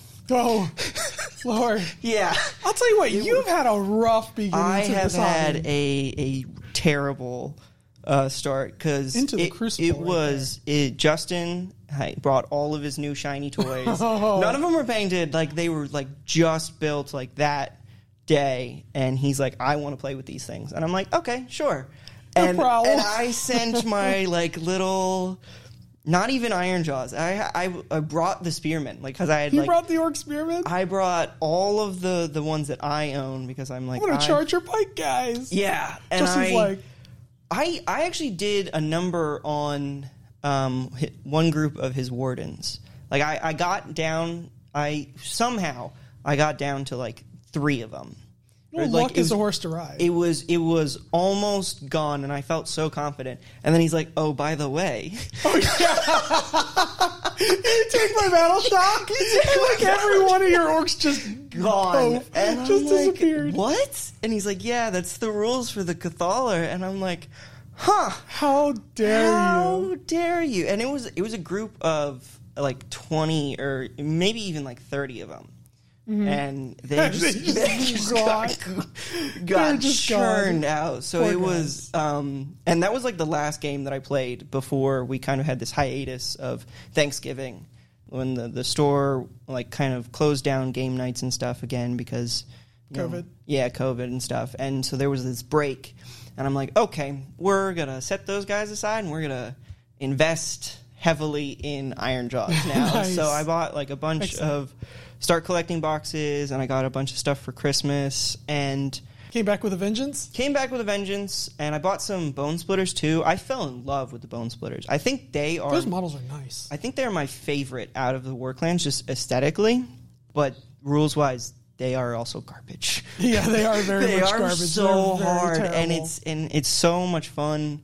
Like, they used to be cool in the second edition, but like Yep. it just kind of broke my heart to see what happened in the third edition, and then I kind of felt like I was in this loop with the changes that have come out in 3.0. Just a loop of, man, everything I have is Garbage? It's garbage now, and I have Every to single invest thing. in like another You're army like- of Cruel Boys. 'cause- You're like, oh, I've got these Iron Jaws now, and they're like, oh, by the way, the Brutes are the Yeah. only thing that's good now. Yeah. And you're like, no. Yeah, and I had like blocks of Ard Boys, and I only Oh, have one no. group of Brutes, and then they're like, oh yeah, Ard Boys, They suck. they suck. Boo. Yeah, and I mean, I know that's like the nature of this game. Like, stuff gets better, Mm. stuff gets worse, but like having a whole other like sub faction released Oh, yeah. is like, oh, come on. And when the companion that they set, kind of released at the same time, the Stormcast Eternals, they made everything else like really good know. from the very beginning. Even like Liberators are good again now. We talked about that when Yep. the Dominion box came out, and it's just kind of like I love the game. I really do. I've been having a lot of fun with it, but it has been a rocky road, to be sure. Mm-hmm. And I typically played Big Wa, and I loved it. And like, man, oh man, could you get on like a steamroll with the Big Wa? But yeah. I don't feel like it's there anymore, and I'm trying to figure out why. Maybe it's just like stuff has been retooled, and units, their roles are changed and stuff. But I crushed when I played the Big Wa. Like, when we were the League, I started. It was kind of a weird period where the rules book, the core rules book for third edition was out, Yep. but not the new battle tome. For like 3 months. For 3 months it was out, and so I was playing with the old Orc rules, and then once it came out, like, the Big Wa was not what I thought it was anymore, and like, I don't think I like won another game playing the Big Wa. Aw. And it was fine. But yeah, I was gonna talk about that more with like the narrative stuff. But yeah, it's been fun. I really enjoy like the painting and everything, and yeah, I've been having a fun time with AOS 3. I've come to love it, but it was a rough start. You've had to like bite your tongue and bite your tongue and Yeah. just Yeah, and there's just been some choices of like the new book that I don't understand. Yeah, the Cruel Boys though, they feel very strong in your hands. It's also an aspect of like the new edition that I'm not used to yet, is like battle tactics and stuff. Yeah, I always kind of forget them. Yeah, Don't you? a lot of people here don't play with them. Like, a lot of the matches that I've played are just open play, where we don't have to like worry about that. And like, I don't think I've ever played a game with like the Mystic Terrain rules. And I really always want to like- do that. I'm always like, do you guys want to play in the Realm of Gur? And they're like, it's kind of another level that I don't want to keep track of. And I'm like, okay. Oh, I'll play a game in the realm. I Realm of would Gur. love to. Heck, we can even play with a grand strategy. Yeah. How about that? Yeah, how about add that? another level of complexion, and we can play with terrain rules. We can make some like all kinds of. Yeah, we could definitely do that. But the battle tactics have been interesting to like kind of wrap my head around. And I was talking with our friend Jim about it, and he is so into them. Like, he builds his lists around how to complete battle tactics. Like he was like reading all these articles and stuff about like victory points and like how key it is to like build around the battle tactics and stuff. Yeah, he was talking to me about that. Yeah. I remember him saying, like, he was talking about, I want to learn how to get more points. I have to like really focus on this. And I said, hey, are you looking to like become a tournament gamer or something? Yeah. And he's like, no. I just want to make sure that I'm scoring points during a game, because he was telling me so many games he would think that he won, except for they'd gotten more battle tactics, and that would be pretty much it. They'd be tied otherwise. Yeah. So he's been That on makes sense. and like it's kind of like influencing how I like have started building against him too, because I know he's going for that. But it's really like something you have to like start factoring in when you're like on the list builder, which... And I know what you're talking about, and I feel like the way that I build lists is exactly inimical to getting those done, which is to say I try not to take more than one of anything. So Yeah. I know that I can do anything at any particular given time as long as I have a little bit of ability, a little bit of staying power, a little bit of stopping power, a hammer, an anvil, something big that I can throw across the board and mash, maybe a little magic, whatever it is. Yeah. And the changes to command points has been interesting. I like it a lot. I like that they go away and that... use them or lose them. Yeah, use them or lose them, and like you really have to like think about what do you want to trade on. Like, I need to get rid of this, I need to save this, and the modifier cap on stuff also makes it kind of interesting. Yeah, but I'll tell you the reason why. So the reason why that came about, the modifier cap, I can remember back when we were playing AOS 1 in circa 2016 at Nova, the person who won the tournament did it because they were stacking negative to hit modifiers with Neferata and Gang in an undead army. Yeah. And so she literally would just run this big mob around that you couldn't hit at all with anything. And then she'd murder anything that the person, well, obviously, they would go after stuff that would be able to shoot them or stuff that would be able to magic them down. And then after that, they just had the board with impunity. Yeah. Yeah.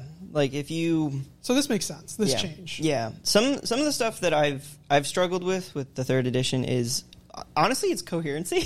I always forget. Like, yeah, me too. I always forget that that's a thing, just because it wasn't really as strict, I think, in the second edition. I mean, I only played the second edition for like 1 to 2 months, so I'm not as like versed as probably everyone else here. But it's always just like my opponent's always like, oh, you can't pull them like that. Can't do that, buddy. Yeah, and I'm like, oh yeah, you're right. So, yeah, the battle tactics are also kind of like the double-edged sword that I'm dealing with. Wait until you have somebody that doesn't tell you that and then just lets you pull from wherever, and then at the end of the turn, they're like, oh yeah, by the way, half that squad goes away. Yeah. Congratulations. Yeah, so... But it has been really fun, and like playing against like people like you and Jim and Justin have helped me a whole bunch, because I honestly, my only tactic beforehand was ABC, and like the new edition and like how orcs work now is just you can't do it that way. Yeah, you can't. You'll lose the mission. You will absolutely lose every time. That's when Alan and I were playing the other day. He all but tabled me, but he just couldn't make up the points afterward because he was ABC, and I was like, okay, well, I could also ABC and get into a big scrum in the middle, or I could feed you my models piecemeal but still retain control of the points and then still score. And then by the 4th or 5th round, he was just down so many points that he, even though I only had I only had my Cruel Boy with that big old crossbow left. That was all I had left, but it didn't matter. I was like, no. One thing I really have liked is narrative play. I have absolutely loved it. So I know we had kind of like interesting takes on it for like the store league. In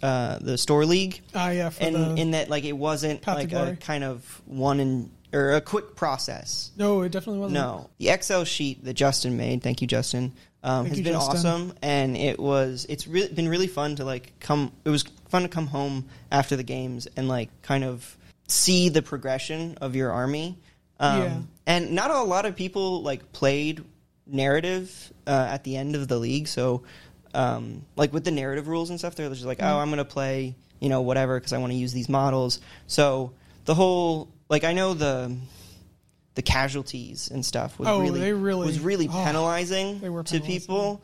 But when they weren't playing with those rules, I loved it a lot, because like, yeah, sure, that unit is taking wounds and stuff, and they didn't do good, but we're not playing narrative, so that doesn't really affect me. So I kind of got out of like I got all the good parts and like none of the bad parts with narrative. It's not a bad thing. And I was like, I had this journal actually after the game that we played, where it was your dwarves, not Dwarden, dwarves versus orcs and Sylvaneth. I started writing like little like stories about each battle for the rest of the time that we were doing the narrative stuff, and it was really fun to like like kind of invest points and stuff. And like at work, I would just be like looking at the spreadsheet because it just looks like a spreadsheet. By the way, he means after work when he has to stay at work just to make sure, like at, 6 or more. No, I was actively looking at Warhammer stuff at work. So I feel you. Sometimes the temptation is there. Right? But it was really fun to like kind of see the renown and get these abilities for your units and stuff, which I desperately want to play someone with narrative because I have like all of these really cool abilities now and I can't use them. And well, you can always use them in a game against me. I'll always let you use them. No problem. Yeah, I'll take you up on that.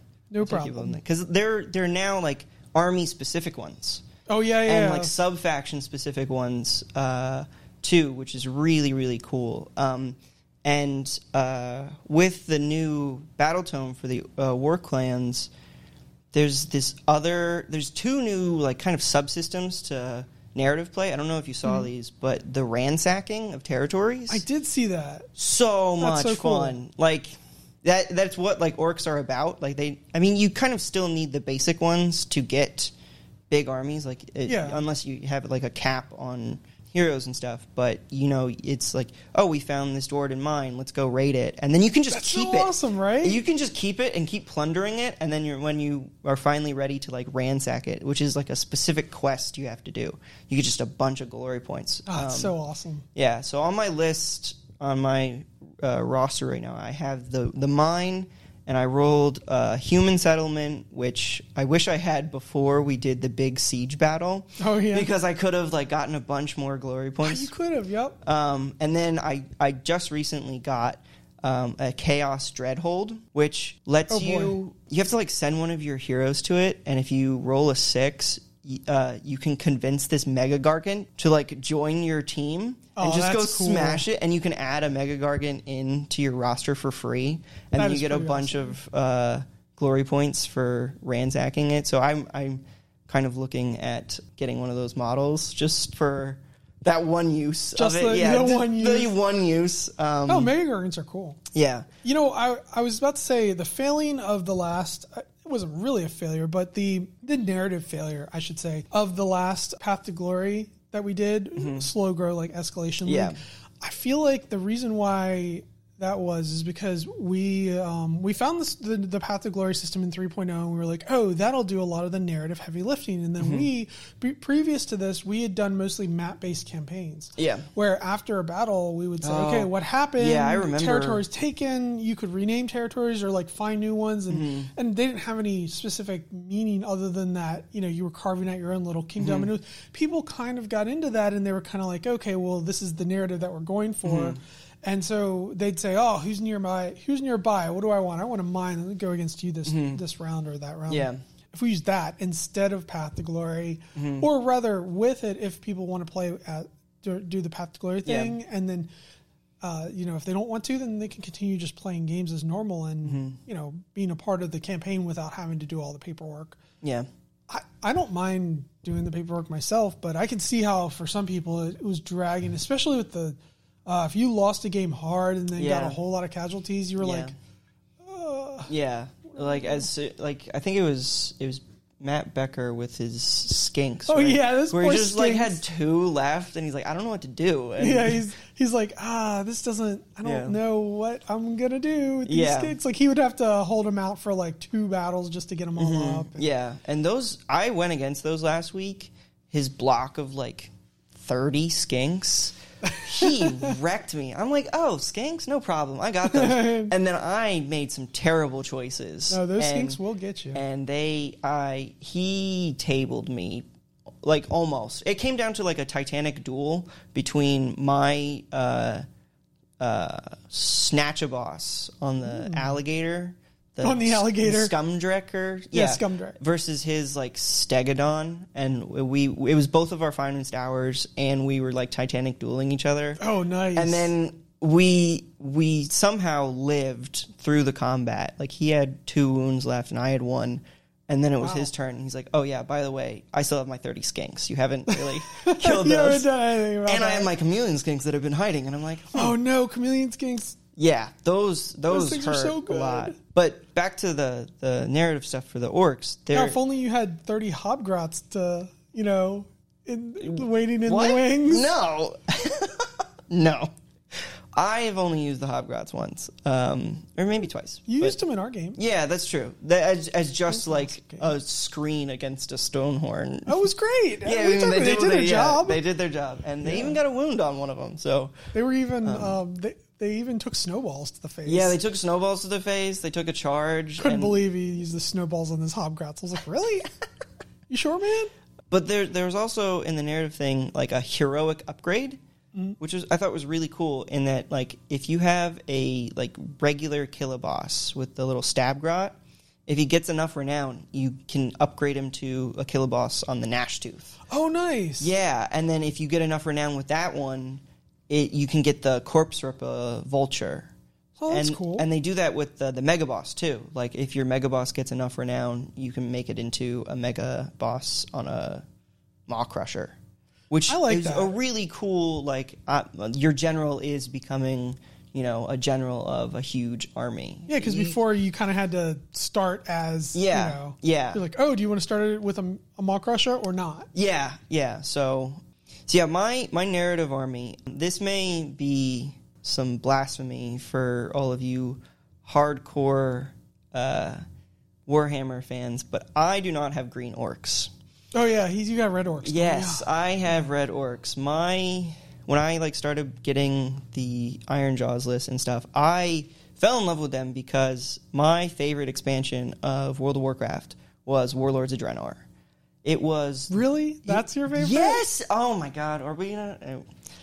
We're gonna talk about that on a different podcast. Not the first expansion. The What, first Burning- expansion, Burning Crusade? Yeah, Burning Crusade. Which I wasn't around for Burning. oh my god, it was so crazy because you went from like vanilla WoW Mm-hmm. to this place that was like the land wasn't Mm-hmm. flat; it was destroyed all around. There were red orcs everywhere, and you're like, "Why are there red orcs everywhere?" Yeah. And they're like, "Oh, they drank the blood of demons." Yeah. And I'm like, "Oh my god, that's so cool!" I played through Burning Crusade. Don't get me wrong, but I there's was a not- difference between being there at the time. Yeah, I know. But the one that I really so I started at like the end of Wrath of the Lich King, and I played Cataclysm, and I thought Cataclysm was really dumb. Yeah, I didn't like it. And then I came in at the end of Mists for Warlords of Draenor. We did the beginning of Mist and then did the beginning of Warlords and then didn't do the rest of Warlords. Yeah, I stopped after Warlords because it was just not what I wanted to do anymore. Like the whole like progression of your little garrison and stuff, and Yeah. it's like seeing the different storyline was so cool. And I saw the Iron Jaws, and I'm like, oh my god, that's the Iron Horde. Right? That's them. That's them. And I was looking at all the heroes, and I'm like, oh my gosh, there's Garrosh, there's Blackhand, we got Gul'dan, Ner'zhul. So I had all of my heroes painted, or most of them so far have been painted to look like those warlords. Like I cut the hand off of one of my war chanters and like replaced it with a blade for like Kargith and stuff. That's awesome. Yeah, it was so cool to like see this game that I love like in physical form. So they're all like black armor, and some of them I started doing like volcanic details and like the eyes and stuff. Like Really? what are the Blackrock orcs, and how they have like all these like molten lava kind of like seeping out of their armor. A lot crazy. of the Blackrock orcs, and so I started painting them like that.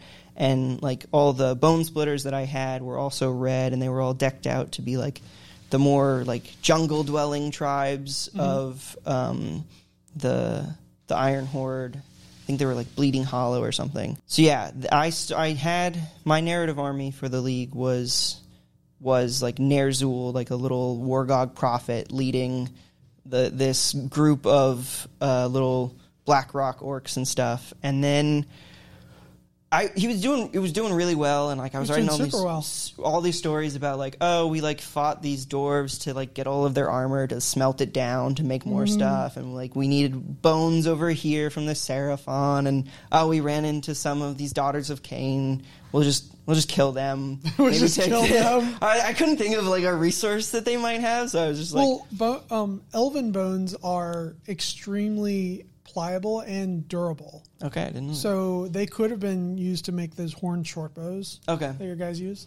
And it was at this weird point where the Cruel Boys were out, but they weren't kind of included yet because the book hadn't come out. So I didn't take any of the new models. I took like just the Gnashtooth one, just because he was a big monster. I was like, hey, use that with your pigs. Yeah, bully units and pigs, stuff. Yep. And then I went again, and I was having fun, like racking up glory points, racking up all these resources for my stuff. And then I met Maja. Oh yeah, Maja. I'm sorry, Maja. And at this point, it was the first time, it was the first battle with the 3.0 Orc War clans. And I was like learning the new rules of the Big Waaagh and stuff. And it was so cool because you had like the Mighty Destroyers, the Venom Encrusted Weapons, and this like mystical war paint of all three clans you could get. Yeah, so like finally like Cruel Boys were usable. Yeah, with the Big Waaagh. You felt like you could use them. Yeah, I felt like I could use them, and that was a mistake. No, it wasn't. It wasn't a mistake, but I just don't think I went in with like the old rules of it, and it just was not what I was looking for, and I got creamed. Okay, well, listen, here's what I did. So he put a very strong force in his back right flank of like 10 brutes because they were really good. It was 5. Or was it? I thought it was 10. No, I only have 5. Okay, so 5 brutes and like one other like power something or other back there. Yeah. But then your left flank was like a bunch of little hooligans. Yeah. Like it was almost nothing on the left flank. Yeah. So I sent Maja up to the left flank and she just wrecked. Yeah. She just went after it. Yeah. And I can remember you're like, okay, I'm gonna, you know what you did? You shot her with that stupid. The Beast Skewer Killabone. Yeah. You got a natural 6 on it and did like 8 wounds to her. That is the only time it's hit something. No, you also did the same exact thing in another game against me. You've done it twice to me. Really? 2 times out of 2. Okay, well then you are really unlucky with that thing. It is so funny because every time you're like, else. God, no, not this. Yeah. But yeah, that's... Yeah. I've never been lucky like that in that. I either get the hit roll and then fail the wound roll, or they make the save roll, and it just I've only gotten the 1/6 of mortal wound. And it was against Maja. Yeah. So and then after that game, I was just like really like I was really down. Really? Yeah, but it was fine. It was fine. It was just like it was just like getting. It wasn't at you. It was more at like, man, like I really have to retool how I play this game. Again. For like the third time. the third time. And I'm like, okay. And then I was reading the book, and apparently for like narrative lists, the Big Waaagh is only at like high tier. Yeah. And you have to pay glory points for each of the like rival clans. So you have to start with one clan, and then you can add like, I started with Cruel Boys when I redid everything. And you abandoned the Iron Horde. No, I didn't abandon the Iron Horde. I actually wrote a story about it, and it was like after like Maja like cleaned off everybody. Really, the only person left was my general on that side, and he just kind of booked it, and like kind of Ner'zhul like went back to whatever. I killed your general too, by the way. Did you? Mm-hmm. Okay. He killed every single one of those Khorne warriors, but there was warriors of Khorne that surrounded him. No, that wasn't my general. That was my mega boss. He was meh. Your Mega Boss wasn't your general? No, he wasn't my general. Who was your general? My general was the Wargog Prophet. Oh, yeah. Okay. I thought maybe did I charge him with Maja, or was it not? Then I couldn't get to him or something. No, in a different game, you killed my general very quickly. It was the Stormcast versus him. Oh, yeah. Like an idiot, I put my Mega Boss. Wasn't an idiot. It was just a really, really baller move. Yeah. You were just like, I dare you. This. And I was like, okay. Yeah, and you don't want to dare me, man. And I think you had the Lord Imperatant with the little baton thing, which has come back to bite me so many times. Like, that baton, so I think good. you killed him with the baton. Yeah, I did, because I did a bunch of wounds with the, what is it called, the little rider guys. Mm-hmm. There were like the guys on Dracoths. Yeah. And then you killed all but one of you killed one out of the 2 Dracoths, and the other one was down to like 2 wounds or something. So then I retreated it and rolled that 6. Yeah. And got him back. And then you sent him back in, and you're like, oh, by the way, bonk. And he was gone. I'm like, okay. Yeah, that was a different game. So the one with Maja was like Big Waaagh and like she wrecked me, and Ner'zhul, my little prophet, like ran away, and I was like really like unsure of where to go from here. And I was texting you that night, and I'm like, I don't know if I can continue with, like, the big wall. Like, rules as written, I can't, because we weren't playing at high tier. Mm-hmm. And so I flipped a coin to see if I should just, I remember that. scrap everything and start over. And I remember saying, are you sure? Are you really sure? Yeah. You don't have to do this? Yeah. This conversation could have never happened Yeah. if you wanted. You were, like, trying to talk me back from the edge. And I'm like, no, I think I have, like, a story for it. And I had... I actually had Gul'dan the Betrayer at this point, and he was my swamp caller shaman. Oh, of course, that's yeah, and Gul'dan he knifed Ner'zhul in the back, and, as you do, and the Iron Horde like kind of like fell into infighting and stuff, and everything was disbanded, and then he started like gathering forces and stuff, and then they started putting out all these new models, and then I kind of like killed off Gul'dan. Or I didn't kill him off. I retired him and had to like pay points to get another general because it didn't. He killed him off. He killed him off. And yeah, you Gul'dan's definitely killed him. Yeah, there was no retiring for these orcs. You can't make a swamp caller your general. Really? They don't have any command trait. I mean, you can, but you're not going to get a command trait. Well, it's only for killabosses and breakabosses. Ah, that sucks. And they don't have any artifacts. Well, wait, could you give them a... Yeah, I could give them a basic one, Yeah. but those ones aren't fun. You're right. I want super sneaky, man. Super sneaky. Yeah, you want a super sneaky. So I had a killaboss, like, just with a stab grot as my general. When they released the Snatchaboss, or Swamp Boss, whichever one, that killaboss was also killed by the Snatchaboss, so I had a new general once again, and...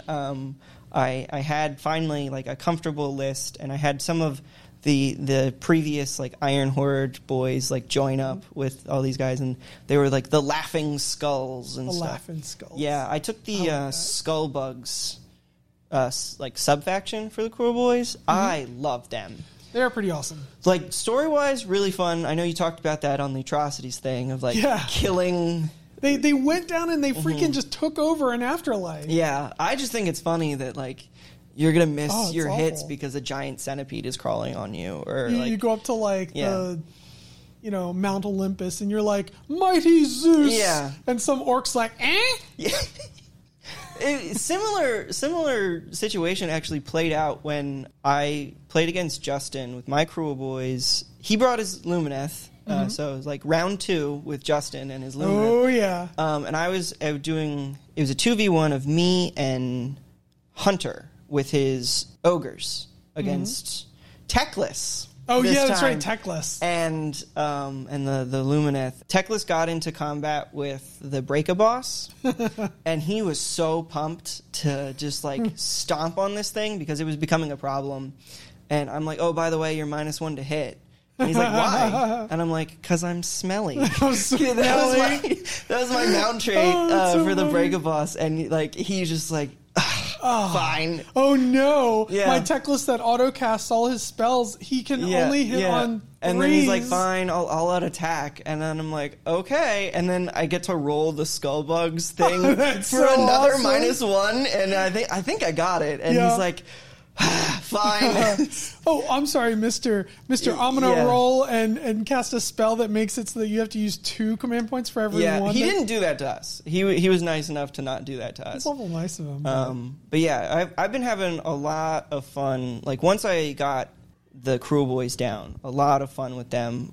Super Sneaky is really cool to do. Super Sneaky is really awesome. I wish it was better though. And there was a story in the new book that I think should have been how Super Sneaky works. So there's this really like short blurb of this Cruel Boy, like Killaboss or whatever, leading not only other Gut Rippers and his boys, but there was also a group of Iron Jaws and Bone Splitters that were attacking these humans on a river. Did you read that one with the raft? No, I don't, or if I did, I can't remember. So, like, they were waiting in the bushes for these, like, free guild marksmen or something to cross this river. Oh, yes. Yeah. Yes, now I remember. And they had, like, the Iron Jaws, like, rush in to the river to, like, meet them. And then they had the Mire Brute Troggoth, like, knock down trees that they had, like, previously chopped down a little bit to like fall on top of the raft, and it made bridges for the boar boys of the Bone Splitters to rush in. Nice. And then on top of all of this, underneath the raft, from like the muck and mire, rises up the sludge raker. The swamp boss, and he like came out from underneath of him, and I was like, that is so cool. So I wish Super Sneaky I didn't have to like immediately put them down. I wish I could like hold them in reserve, at least like a round, to like see what was going to happen, because it is so I haven't figured out how to use it right. Well, I feel like it would be so cool if you could either choose to do it at that point or hold it. And then it come in as anywhere on the board within just like have 9 something inches or something. Or maybe just give them 8 inches. So that, because they're super sneaky. Yeah, they're super sneaky. So I typically use it with the Break-A-Boss, and like Jim and Matt Becker have like come to hate that thing because it's just I turn him into that little guy. No, I like hate playing against him. Oh, I don't mind playing against him. You always use him, so you always like throw him right up at me, and I'm like, all right, I'll just So, and you talked to me about using it like with the crossbows, the bolter boys. Can you do it with any unit? You can do it with any. Okay, unit. So I actually have a little bit of an addendum to that. I think that you should use it with either your Hobgrot Slittas, or you should use it with your crossbow boys are kind of good if you just get them into place, but either Hobgrot Slittas or just a unit of 10 boys. And in any game where there's like objectives, like let's say there's 3 objectives, 1, 2, 3. After everybody's set up, you can tell which objective is your opponent's weakest. So you can say, I'm going to super sneaky over to this objective over on the left, and then you either have to spend resources to come get me off of this objective, and even then, God only knows if you'll actually do it. Okay. Do you know what I mean? Or yeah. Because the way I do it is I've been using it is I turn the Break-A-Boss into just a bomb. Like I give him the ward save, the Amulet of Destiny. I make it his finest hour because I know he's gone.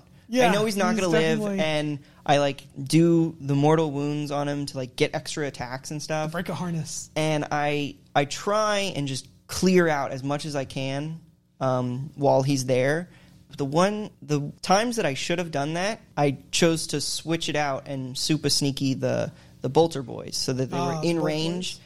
And I did it with my last game against the Seraphon, and that was a stupid move because there was a whole block. You just shoot them. A whole block of skinks in front of me. And I should have creamed them with the Break-A-Boss. And I'm like, no, I need to get rid of his heroes. Because that was what I was talking about with Justin. In that, like, I should have...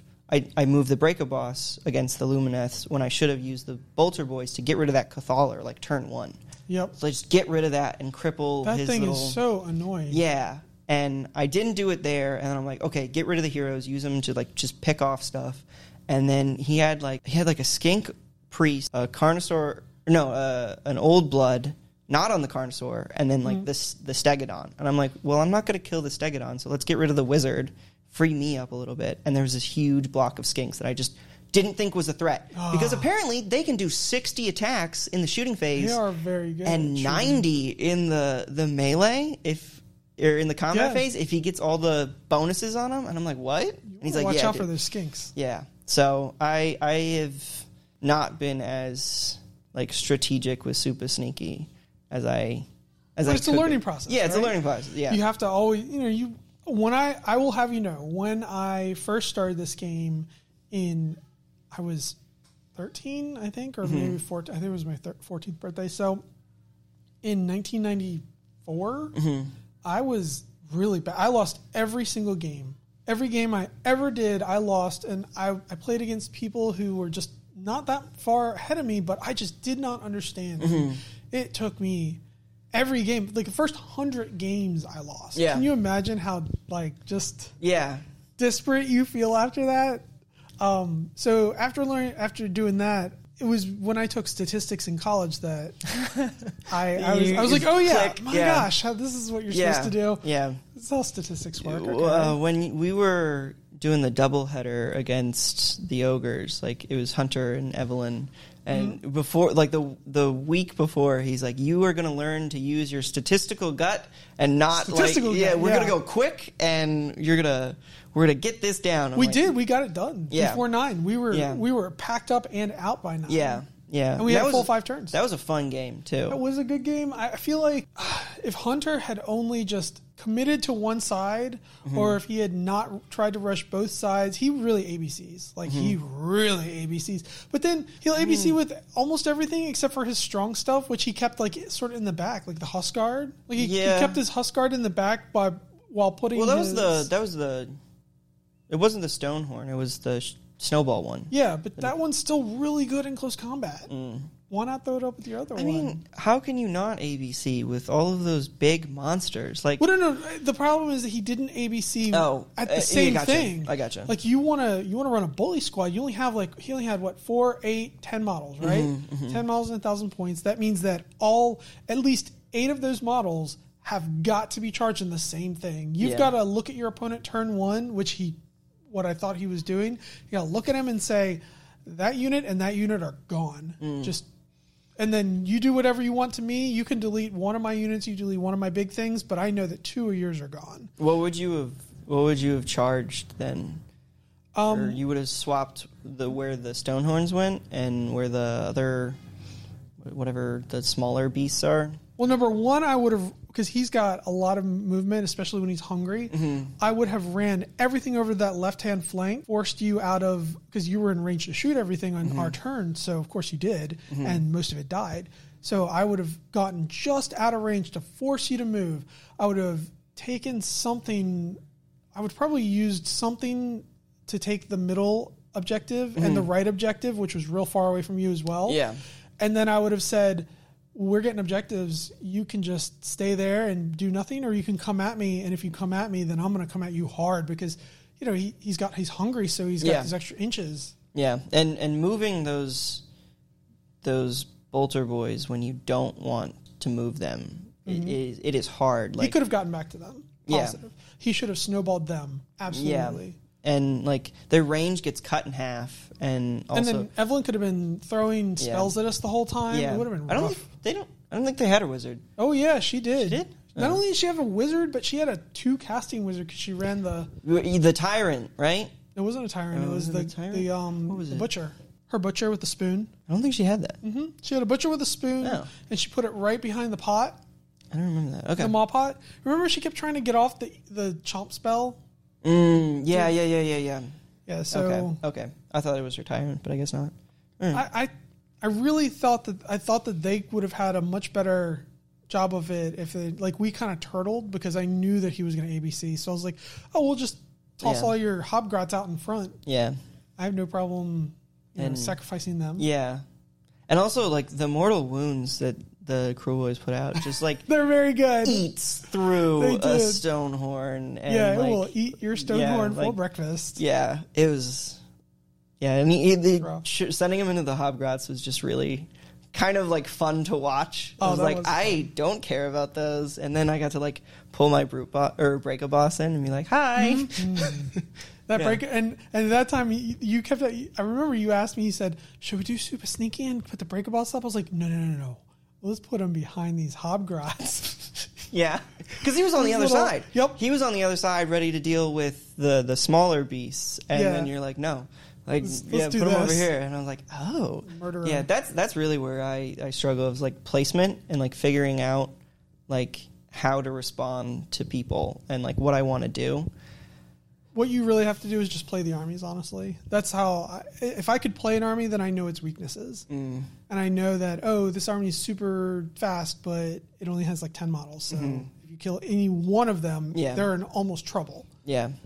Or in your army, I knew as long as I can take objectives and stay moderately away from you, I can force you to come to me. Yeah, and then But with Khorne, for instance, it's the same thing. I feel like that's the least oppressive army, Khorne. Khorne? Yeah, because no matter what, I have to charge you. No matter what.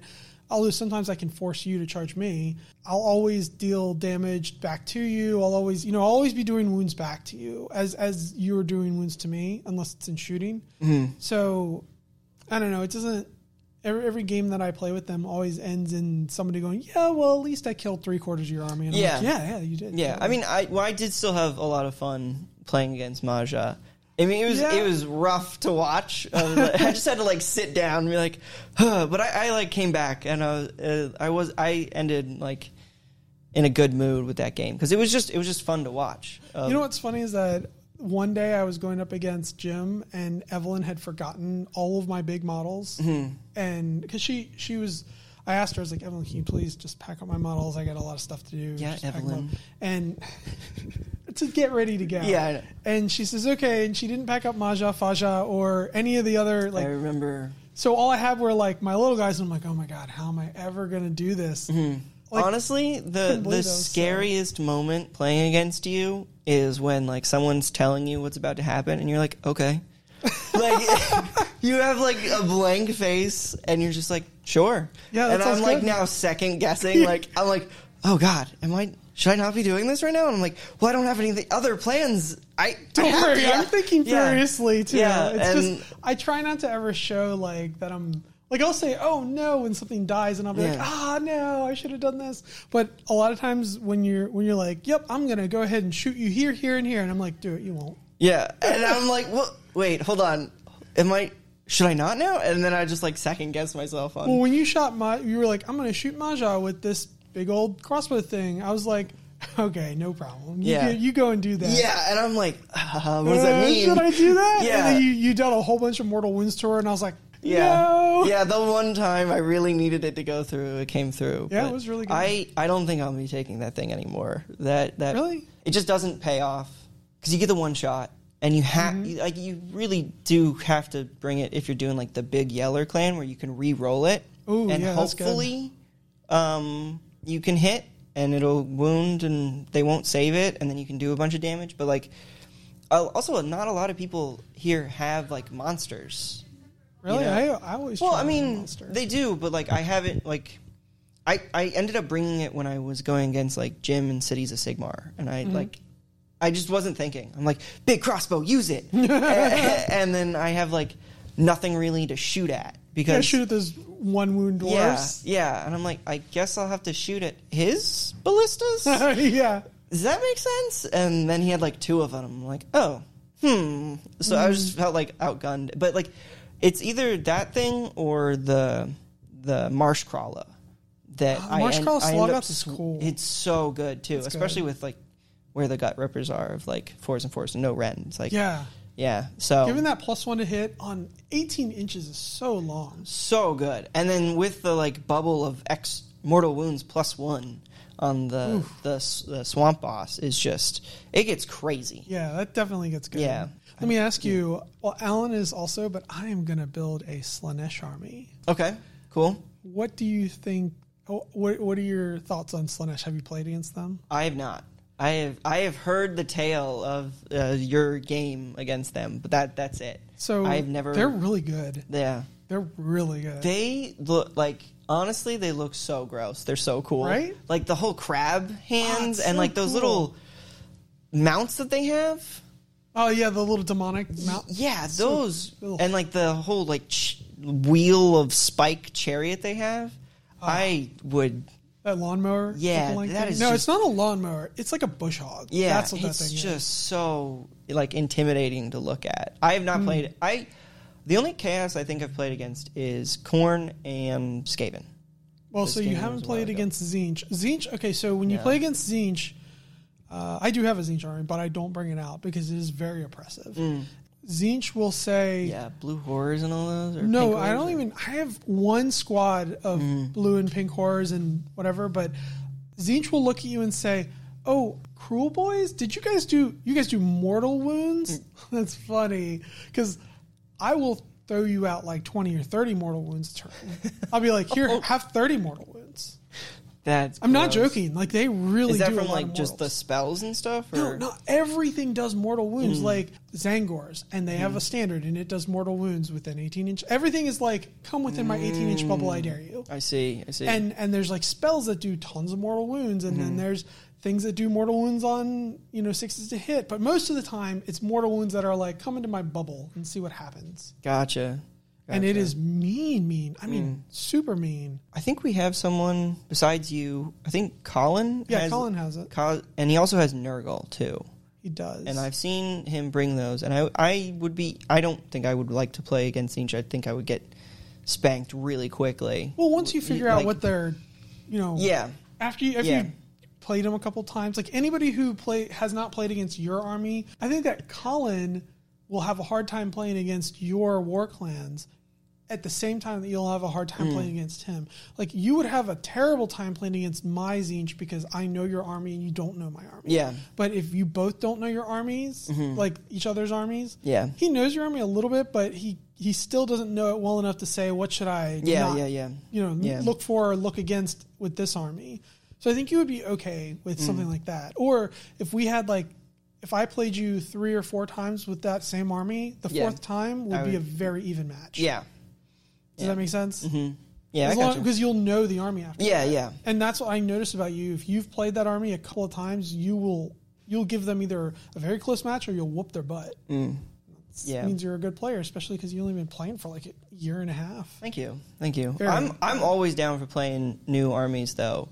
Like, I like playing with new armies. I like playing with different armies each time. I like playing against new armies is what I'm saying. Oh no, I like playing with new armies. Like I love playing my Ideneth. I love playing. I would love to see them. I know that they are like extremely, or are they still extremely oppressive, or they were really bad, but in 3.0 okay, so number 1, being able to not stack extra saves for their quote-unquote invulnerable saves, can't be rended. That put them from, like, I can't even deal with this to, this could be dealt with. Yeah. They used to have this thing where you would take a whole lot of the same thing and just never die. Mm. And now you take a whole lot of the same thing and hope for 4 pluses and hope that you never die. But then their rend is mostly -1. Okay. They're not terrible. But I would still like to see, like, I'm always down for playing new armies and stuff, especially with, like, the new book. And I'd say all they're that. not as oppressive as new Stormcast. Yeah. Those new Stormcasts are pretty darn good. Golden children of, I'll tell you what. AOS. But like, when they came out, I mean, you have to understand there was nothing like Deepkin. Yeah. Okay, so the one that came out before that was Warclans, and Warclans' big thing was I have a 4+ armor save for my whole army. Which I loved, and I'm so mad Right? that that's gone. Yeah. That was their whole thing. Is like and it was strong. You have to understand. I went to Adepticon where Warclans went after they had just came out, and people were using them hard. They were really doing well. Was the Big Wa did that still have like the 6-up ward save? Yes, but most people didn't run it. Most people ran Iron Jaws because they wanted to attack in the command phase. Yeah. That's what they wanted to do. So the army was, you would take like 1 billion brutes, and then, I mean, that's still the army, I guess. Yeah. But, and then you'd make them attack in different phases, and you just whoop people's butt. Which is one of the big changes that I saw in I went and like looked at both books like this past week and like just took notes on what changed and why, or trying to figure out why. And like Mighty Destroyers, that command ability where you can like move something or charge something or make something fight. Oh, it was in so the good. hero phase, they changed it to just pile in. Yeah, right. And I'm like, but why? Like, let me get a hit out. But the new like Iron Jaws Wa, I think, is a lot better. It was some wacky rule in 2.0 where you had to like count up the number of units in a bubble, roll dice and count. But now you don't, and you don't even have to spend a all command point to do it now. And it gives you +1 to charge and +1 rend. Which, well, let me tell you how you used that in previous editions. In previous editions, all you had to do was be on like turn 3 and be winning the game and have a whole bunch of your guys mobbed up, like real close to each other, and also be winning the game. I cannot stress this enough. You have to be winning the game, because if all your guys were dead, it didn't do anything. Yeah, it didn't do it. Yeah. It was like you look. I remember using it actually in a game against Deepkin. Mm-hmm. I can't remember his name is, but he was using Deepkin, and good Deepkin, right? Because he was a new player. He was a brand new player. He did well because Deepkin were really good. Mm-hmm. He came up against me, and he was like, "Oh, you're playing Iron Jaws. Isn't that quaint?" And I'm like, "Yeah, Iron Jaws. They're pretty good, right?" He's like, "Yeah, we'll see." And he was very disappointed at the end of that game, I think. Yeah. But another cool change they did for the mega bosses was that when they issue commands, they can do it to multiple units at the same time for so 1 point. That is awesome. Just like the Realm Lords can. Oh, really? Yeah. Specifically that Justin plays. Yeah, they can. So he makes 2 people shoot at you. Yeah, that was all fun. Okay, let's talk about the War Clans book. Yeah.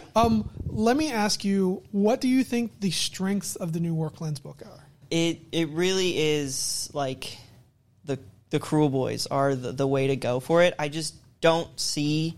Well, the new models. It's definitely the new models are the strong part for it. And the Bone Splitters, it just R.I.P. So awful. So awful. Like, it's the age of beasts, and they got rid of all of their cool monster hunting abilities. Let me ask you a question. What if...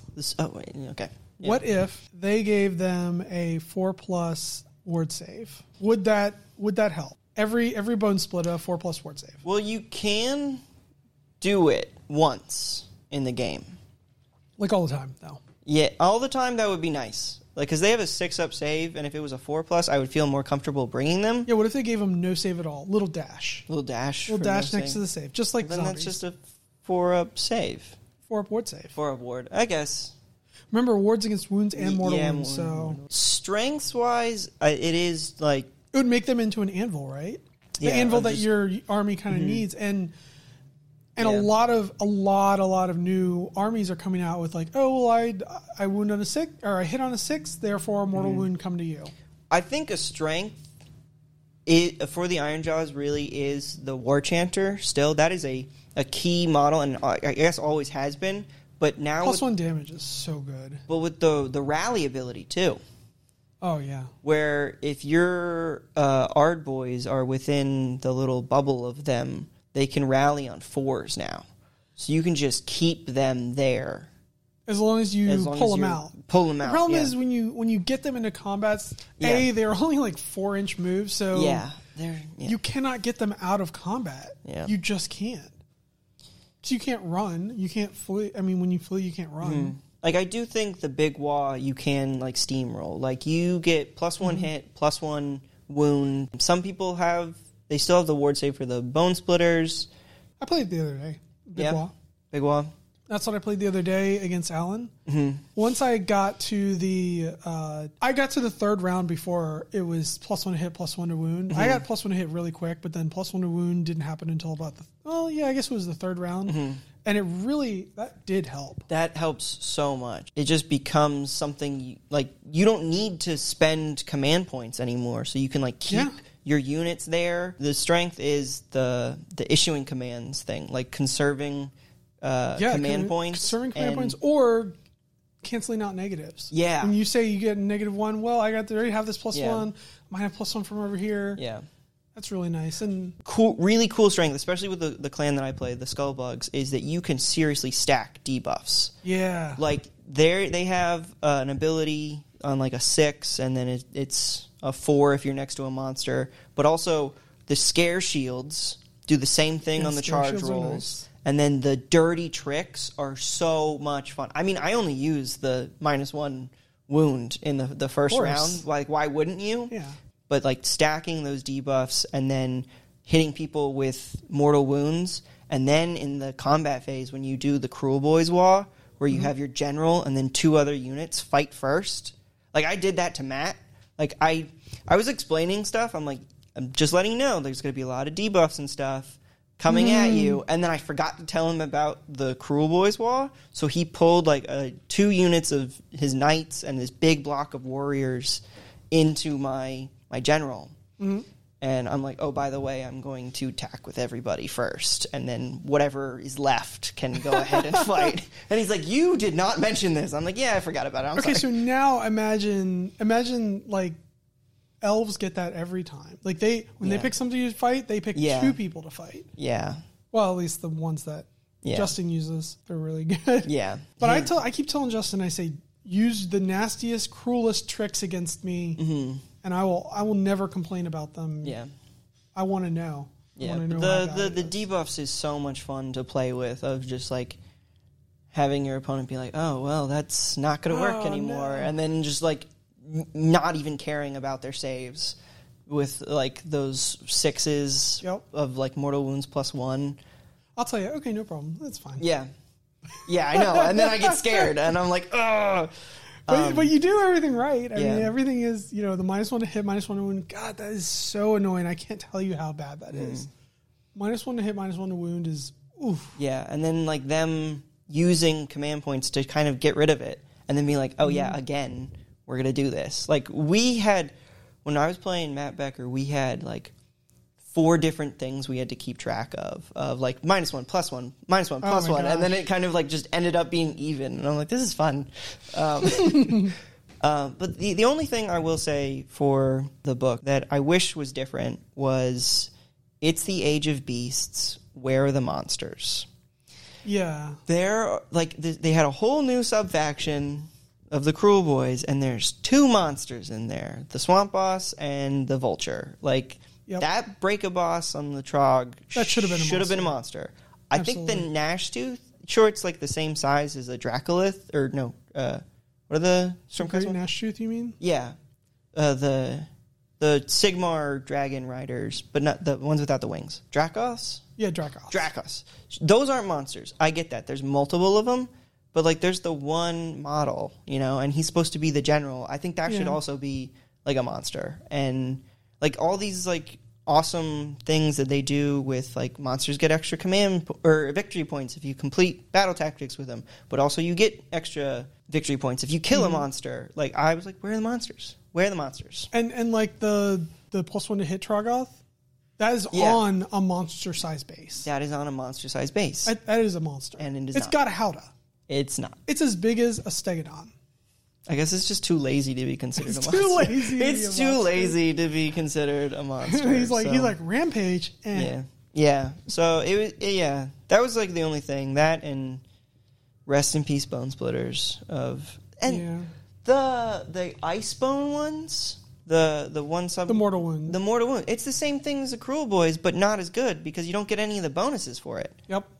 And they used to have so many like exploding 6s. Like if you did it right, you could get 4 extra attacks on a 6. That was so cool. That was neat. And they got rid of it. Yep. And I'm just like, And what about the Savage Orc Moor Boys?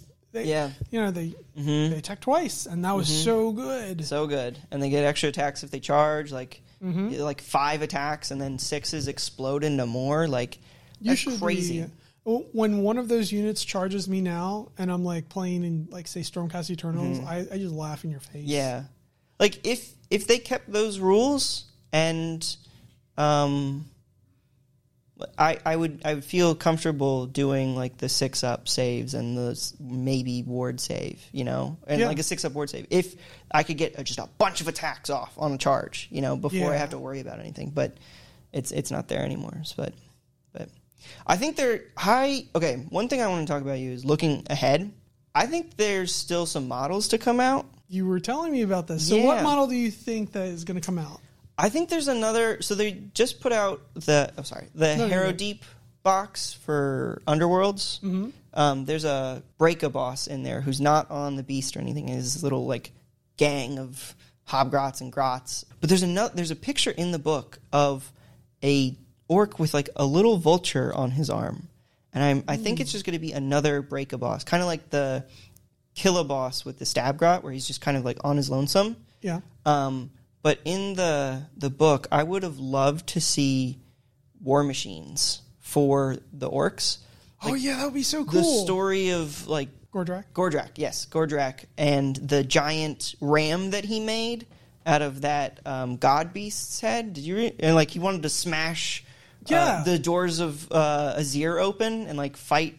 But he used it at Excelsis. Yeah, Excelsis, and it like broke. And but it got broke. the doors. But it got down. the doors open. I'm like, and then they talked about the Cruel Boys made these mega choppas, like a winch-driven mega choppa that breaks down static awful. defenses. And I'm like, where is that thing? Yeah, wouldn't it be cool to just have a big old cart with this enormous choppa on it that gets down? That would be and making like a so tomahawk motion. cool, and like have like trolls like pushing it or something. That'd be awesome. That'd been so cool. That's what I'm like really.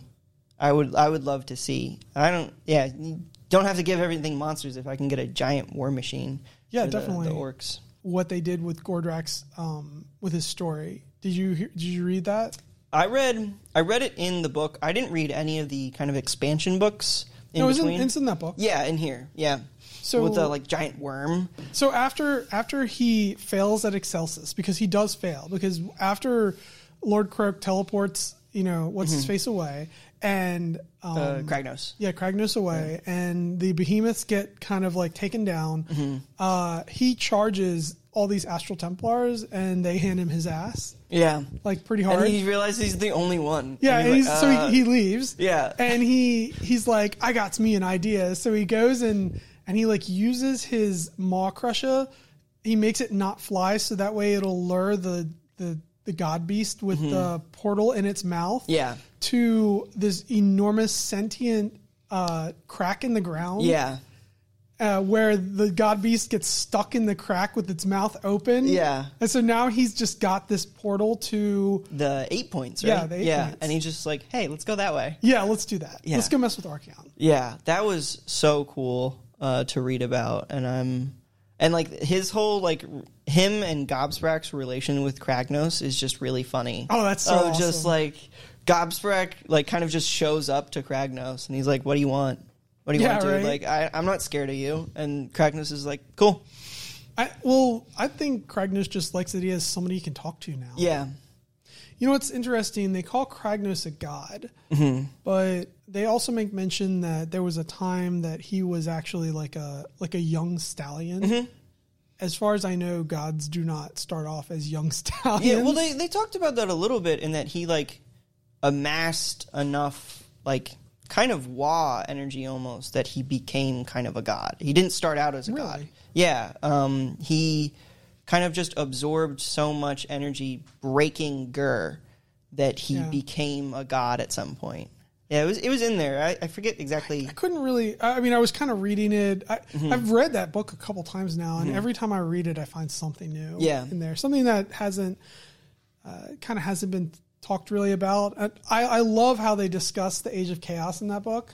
Did you read about that? What specifically are you talking about? I'm talking about when Archaon was invading all the realms. And so he goes to this like Khorne lord and he's like, you, go take Gur. And the guy's like, sure. And there was a pile of Chaos warrior bodies a mountain high. Yeah. And the orcs were like, this is fantastic. Yeah, this is the best thing in the world. Yeah, they're like, let's party all day and all night. It was just 500 years of fighting, and they're like, yeah, this is fine. This sounds great. And then Sigmar came with the Stormcast Eternal, and they're like, more people to play with. Oh my gosh! And then they got upset at Sigmar because Sigmar's like, no, we will bring peace to this land, and they were like, wait, what? Yeah. Excuse me? No. Yeah, and then they just thought they were there to like fight. Like, they're like new more toys. stuff to fight. Oh wow! And then the whole thing with them later on with the Bone Splitters, the Drakfoots with like demons and the Necroquake of like that the orcs just getting really mad that they can't actually kill stuff. Yeah, is just so funny. Like the Stormcast Eternals, they just pop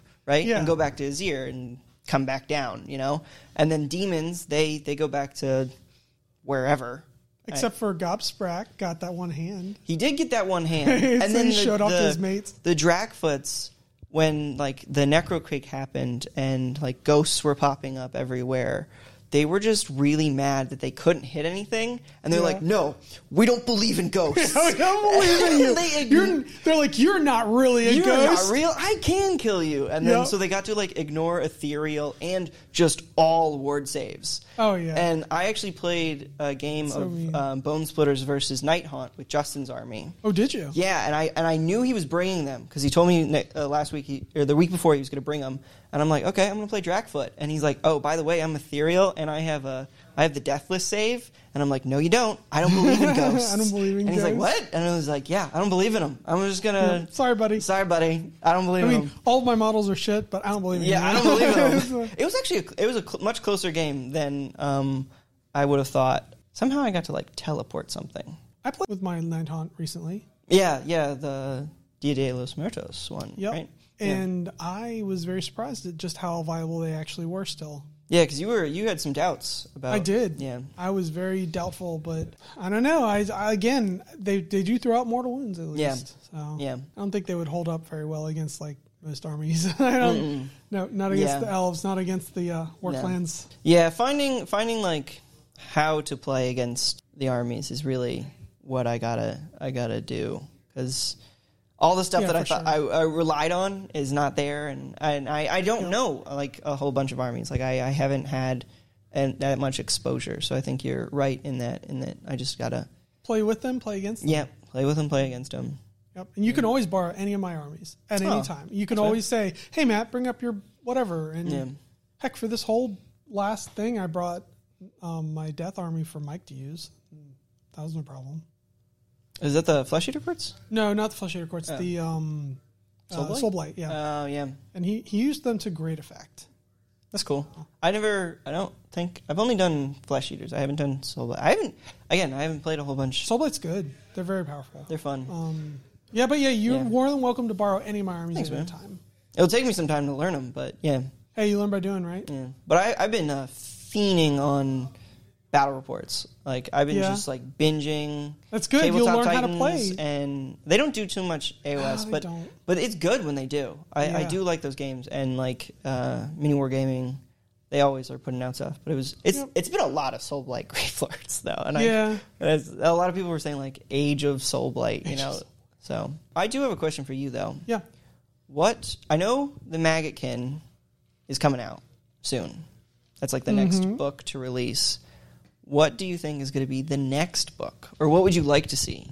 What would I like to see? Well, there's supposed to be another an actual new release, like a new race to be released in 2022. In fact, there were supposed to be two. I did not know that. But I don't know if any of them actually will be.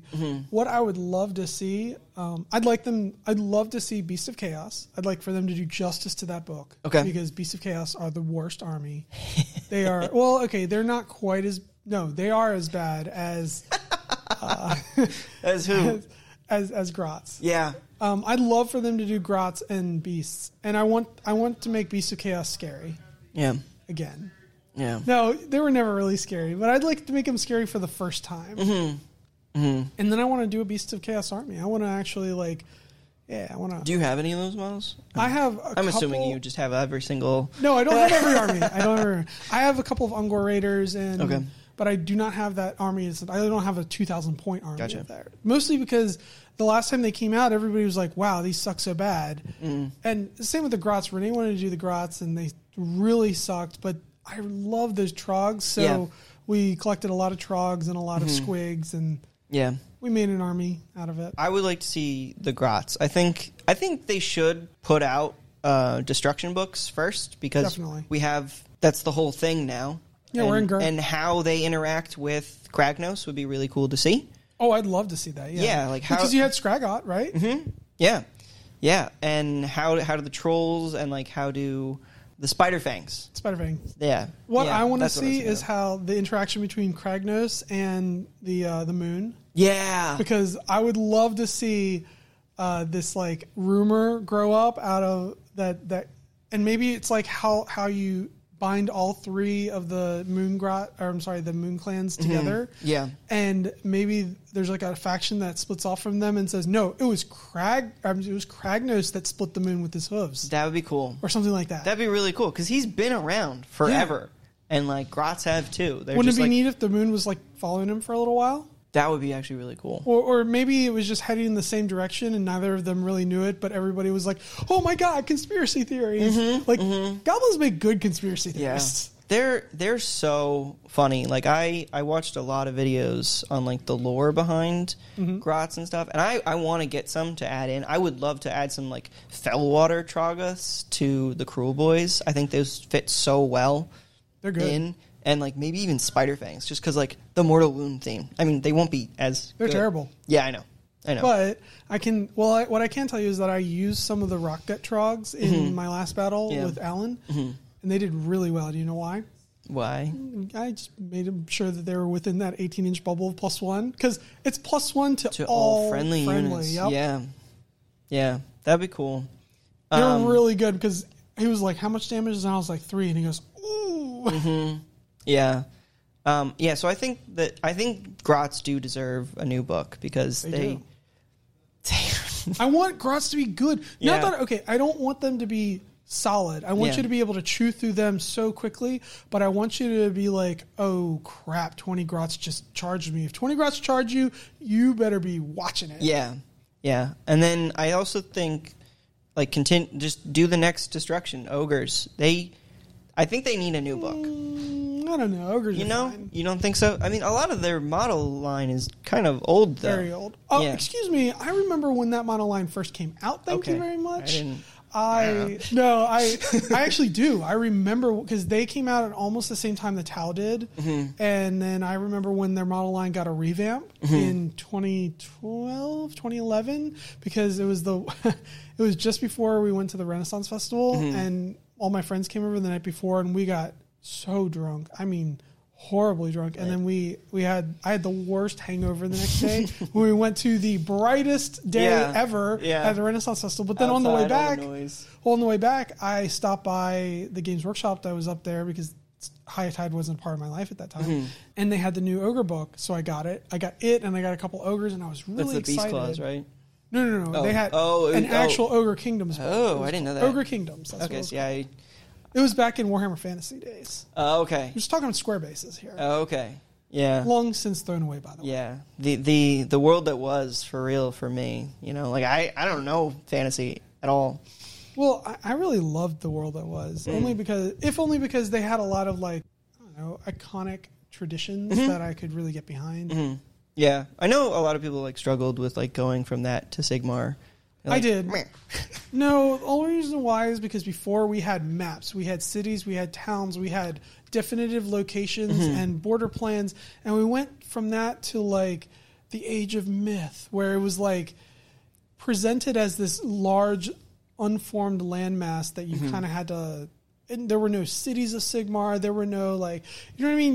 You were kind of encouraged to make up your own story. And at the time, there were all these rumors about how they were going to do them. They were talking about like floating realms that would float around and bump into each other, and that's how you got battles. And they were talking about like nothing was really set in stone, and that's why people I think were upset because you went from everything set in stone to absolutely nothing. Like years of history and like I mean just with no history. You're right. Yeah. I mean, so it felt kind of like a betrayal. Yeah, I know. A little bit. Yeah. I still stuck with it. I like the rule set. Love the rule set because it was easy. And you have to understand, we came from something that was so hard. You don't have to worry about that. Okay. Not a big deal.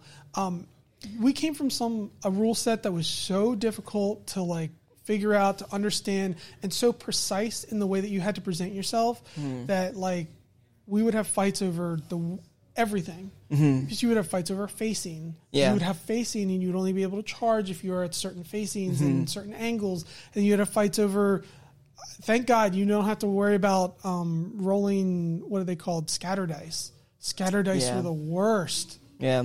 Oh, it was awful. That was actually kind of like my intro to mini wargaming, was like some kind of like community thing. Kind of like what we did at the Dragon Boat Festival, where there was like this game store had a booth out, and they actually had a little mini table set up to play. It was like Space Marines versus Necron. It was just a tiny little list, and they would like teach you kind of like how to play, like really quick and dirty. And they had the little rings and the little like flame templates and stuff. And they're like, okay, now roll your like missile or whatever, and it like went way off course. I'm like, what? Hold on, I shot it at them, and he's like, nah, didn't. Sorry, it's over there. Yeah, and I'm like, oh, okay. So yeah.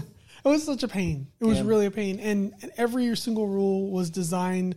It wasn't like, oh, you roll a 2+ to hit. You would look at your ballistic skill and you would look on a chart to see what you needed to hit. And then, or if it was weapon skill, you would compare your weapon skill to your opponent's weapon skill and look on a chart. Yeah. It was rough. I got a hold of the PDF of like the old Orcs book. I don't know what edition. I have no idea. Oh, that was so awful because you had. Yeah. I thought it was hilarious because there's one like page out there where they had a cutout you had to do for the foot of Gork. And, and you had to like put it on the table and like this is the effect of the or whatever. I could not understand the rules of like you actually had like a foot that you had to put on the board, and I thought that was because you would cast the spell, you roll dice to cast a spell, or at that point actually it might have been our card system. There was once a card system. Wow. And you couldn't play with Magic unless you bought the card system or unless you were playing with somebody who had the card system. Wow. Other than that, you just couldn't play with Magic. Wow. Fortunately, my good friend at the time did actually have the card system. Unfortunately, he played High Elves and he murdered me. He would have Teclis like every game. Oh, it was so oppressive. Teclis back then was much worse than he is now. That worse. Is so hard to believe, but I'll take your word much for worse it. than he was now. I'll take your word for it. And then you would have to like roll or get the card for the Foot of Gork, and once it went off, you would have to put it there, and then you would have to roll scatter dice. So it could like scatter off. But if you rolled a hit, oh boy.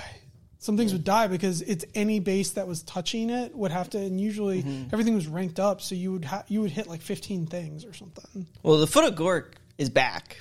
I don't know if you saw that. Yes, I did. And see that. I didn't know that was like an iconic spell. And I immediately fell in love with it. I have not been able to get it off to like work yet. I got it off once and felt so bad. Yeah, because it just got rid of the whole thing. I rolled so many mortal wounds with that thing. Yeah, I felt almost like bad. D6 mortal wounds, and then see if it happens again. And until the unit's gone, or you stop. And that's just crazy. I remember my opponent went, dude, just you got it. You got the whole unit. And I was like, no, but I gotta keep rolling. Yeah. And they're like, man, come on. Yeah. It was a unit of like 32. It was a unit of 40 clan rats. That's what it was. Because at the time you take clan rats and they had 40 clan rats, and I felt bad. Yeah. Just boom. You stomped them boom. out. Yeah. So. Well, I think we ought to wrap it up here, but it's been really fun. Thank you so much. It has been great talking with you. I was so excited for this when you asked me to come on the show. I've been loving listening to it, and I am so happy to be a part of it. So. Oh, by the way, thank you. And I've been noticing that we've been getting listeners from all over the world, which is actually really cool. Like, hello from Russia. That's cool. Hello, Denmark. I saw some New Zealand. That's we had awesome. some from South America. Thank you for listening. Everybody from around the world, even people in Africa, in Australia, UK. That's God, awesome. You guys are awesome, by the way. Thank you very much for listening to what we have to say. I hope we can, make your day or at least your hobby a little better. Yeah, it is fun to like listen while you're working on stuff. Yeah, while you're painting and stuff. Yeah. So I get to the point of the end of every segment that I have a guest on, and I always let them have the last word. So here's your last word. And it doesn't have to be a word. It's more like a sentence or whatever you want to say. Go ahead and say it. Do not use any 4-letter words or I will bleep you out. Yeah, Otherwise, gotcha. Go right ahead. I am happy to play a game anytime, anywhere. So if you are itching, and this is to anybody here at the store, anyone listening, I guess. I'm not going to fly over there. But if you want to play a game, let me know. I am always down. And even if it's not like AOS, if you want to, I don't know 40K, but I would love to learn. So I'm down for games at any time. Awesome. Thank you so much for being here. Yeah. All right. Well, thanks a lot for listening, guys. You have a great one. And until the next podcast, you guys take it easy.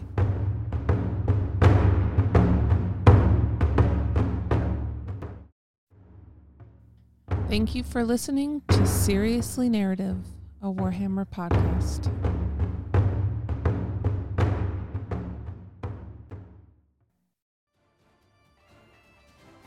If you'd like to get in touch with us for questions, please email us at seriouslynarrativepodcast@gmail.com.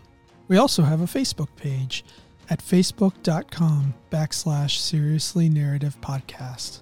This episode of Seriously Narrative a Warhammer podcast, is protected by the Creative Commons license.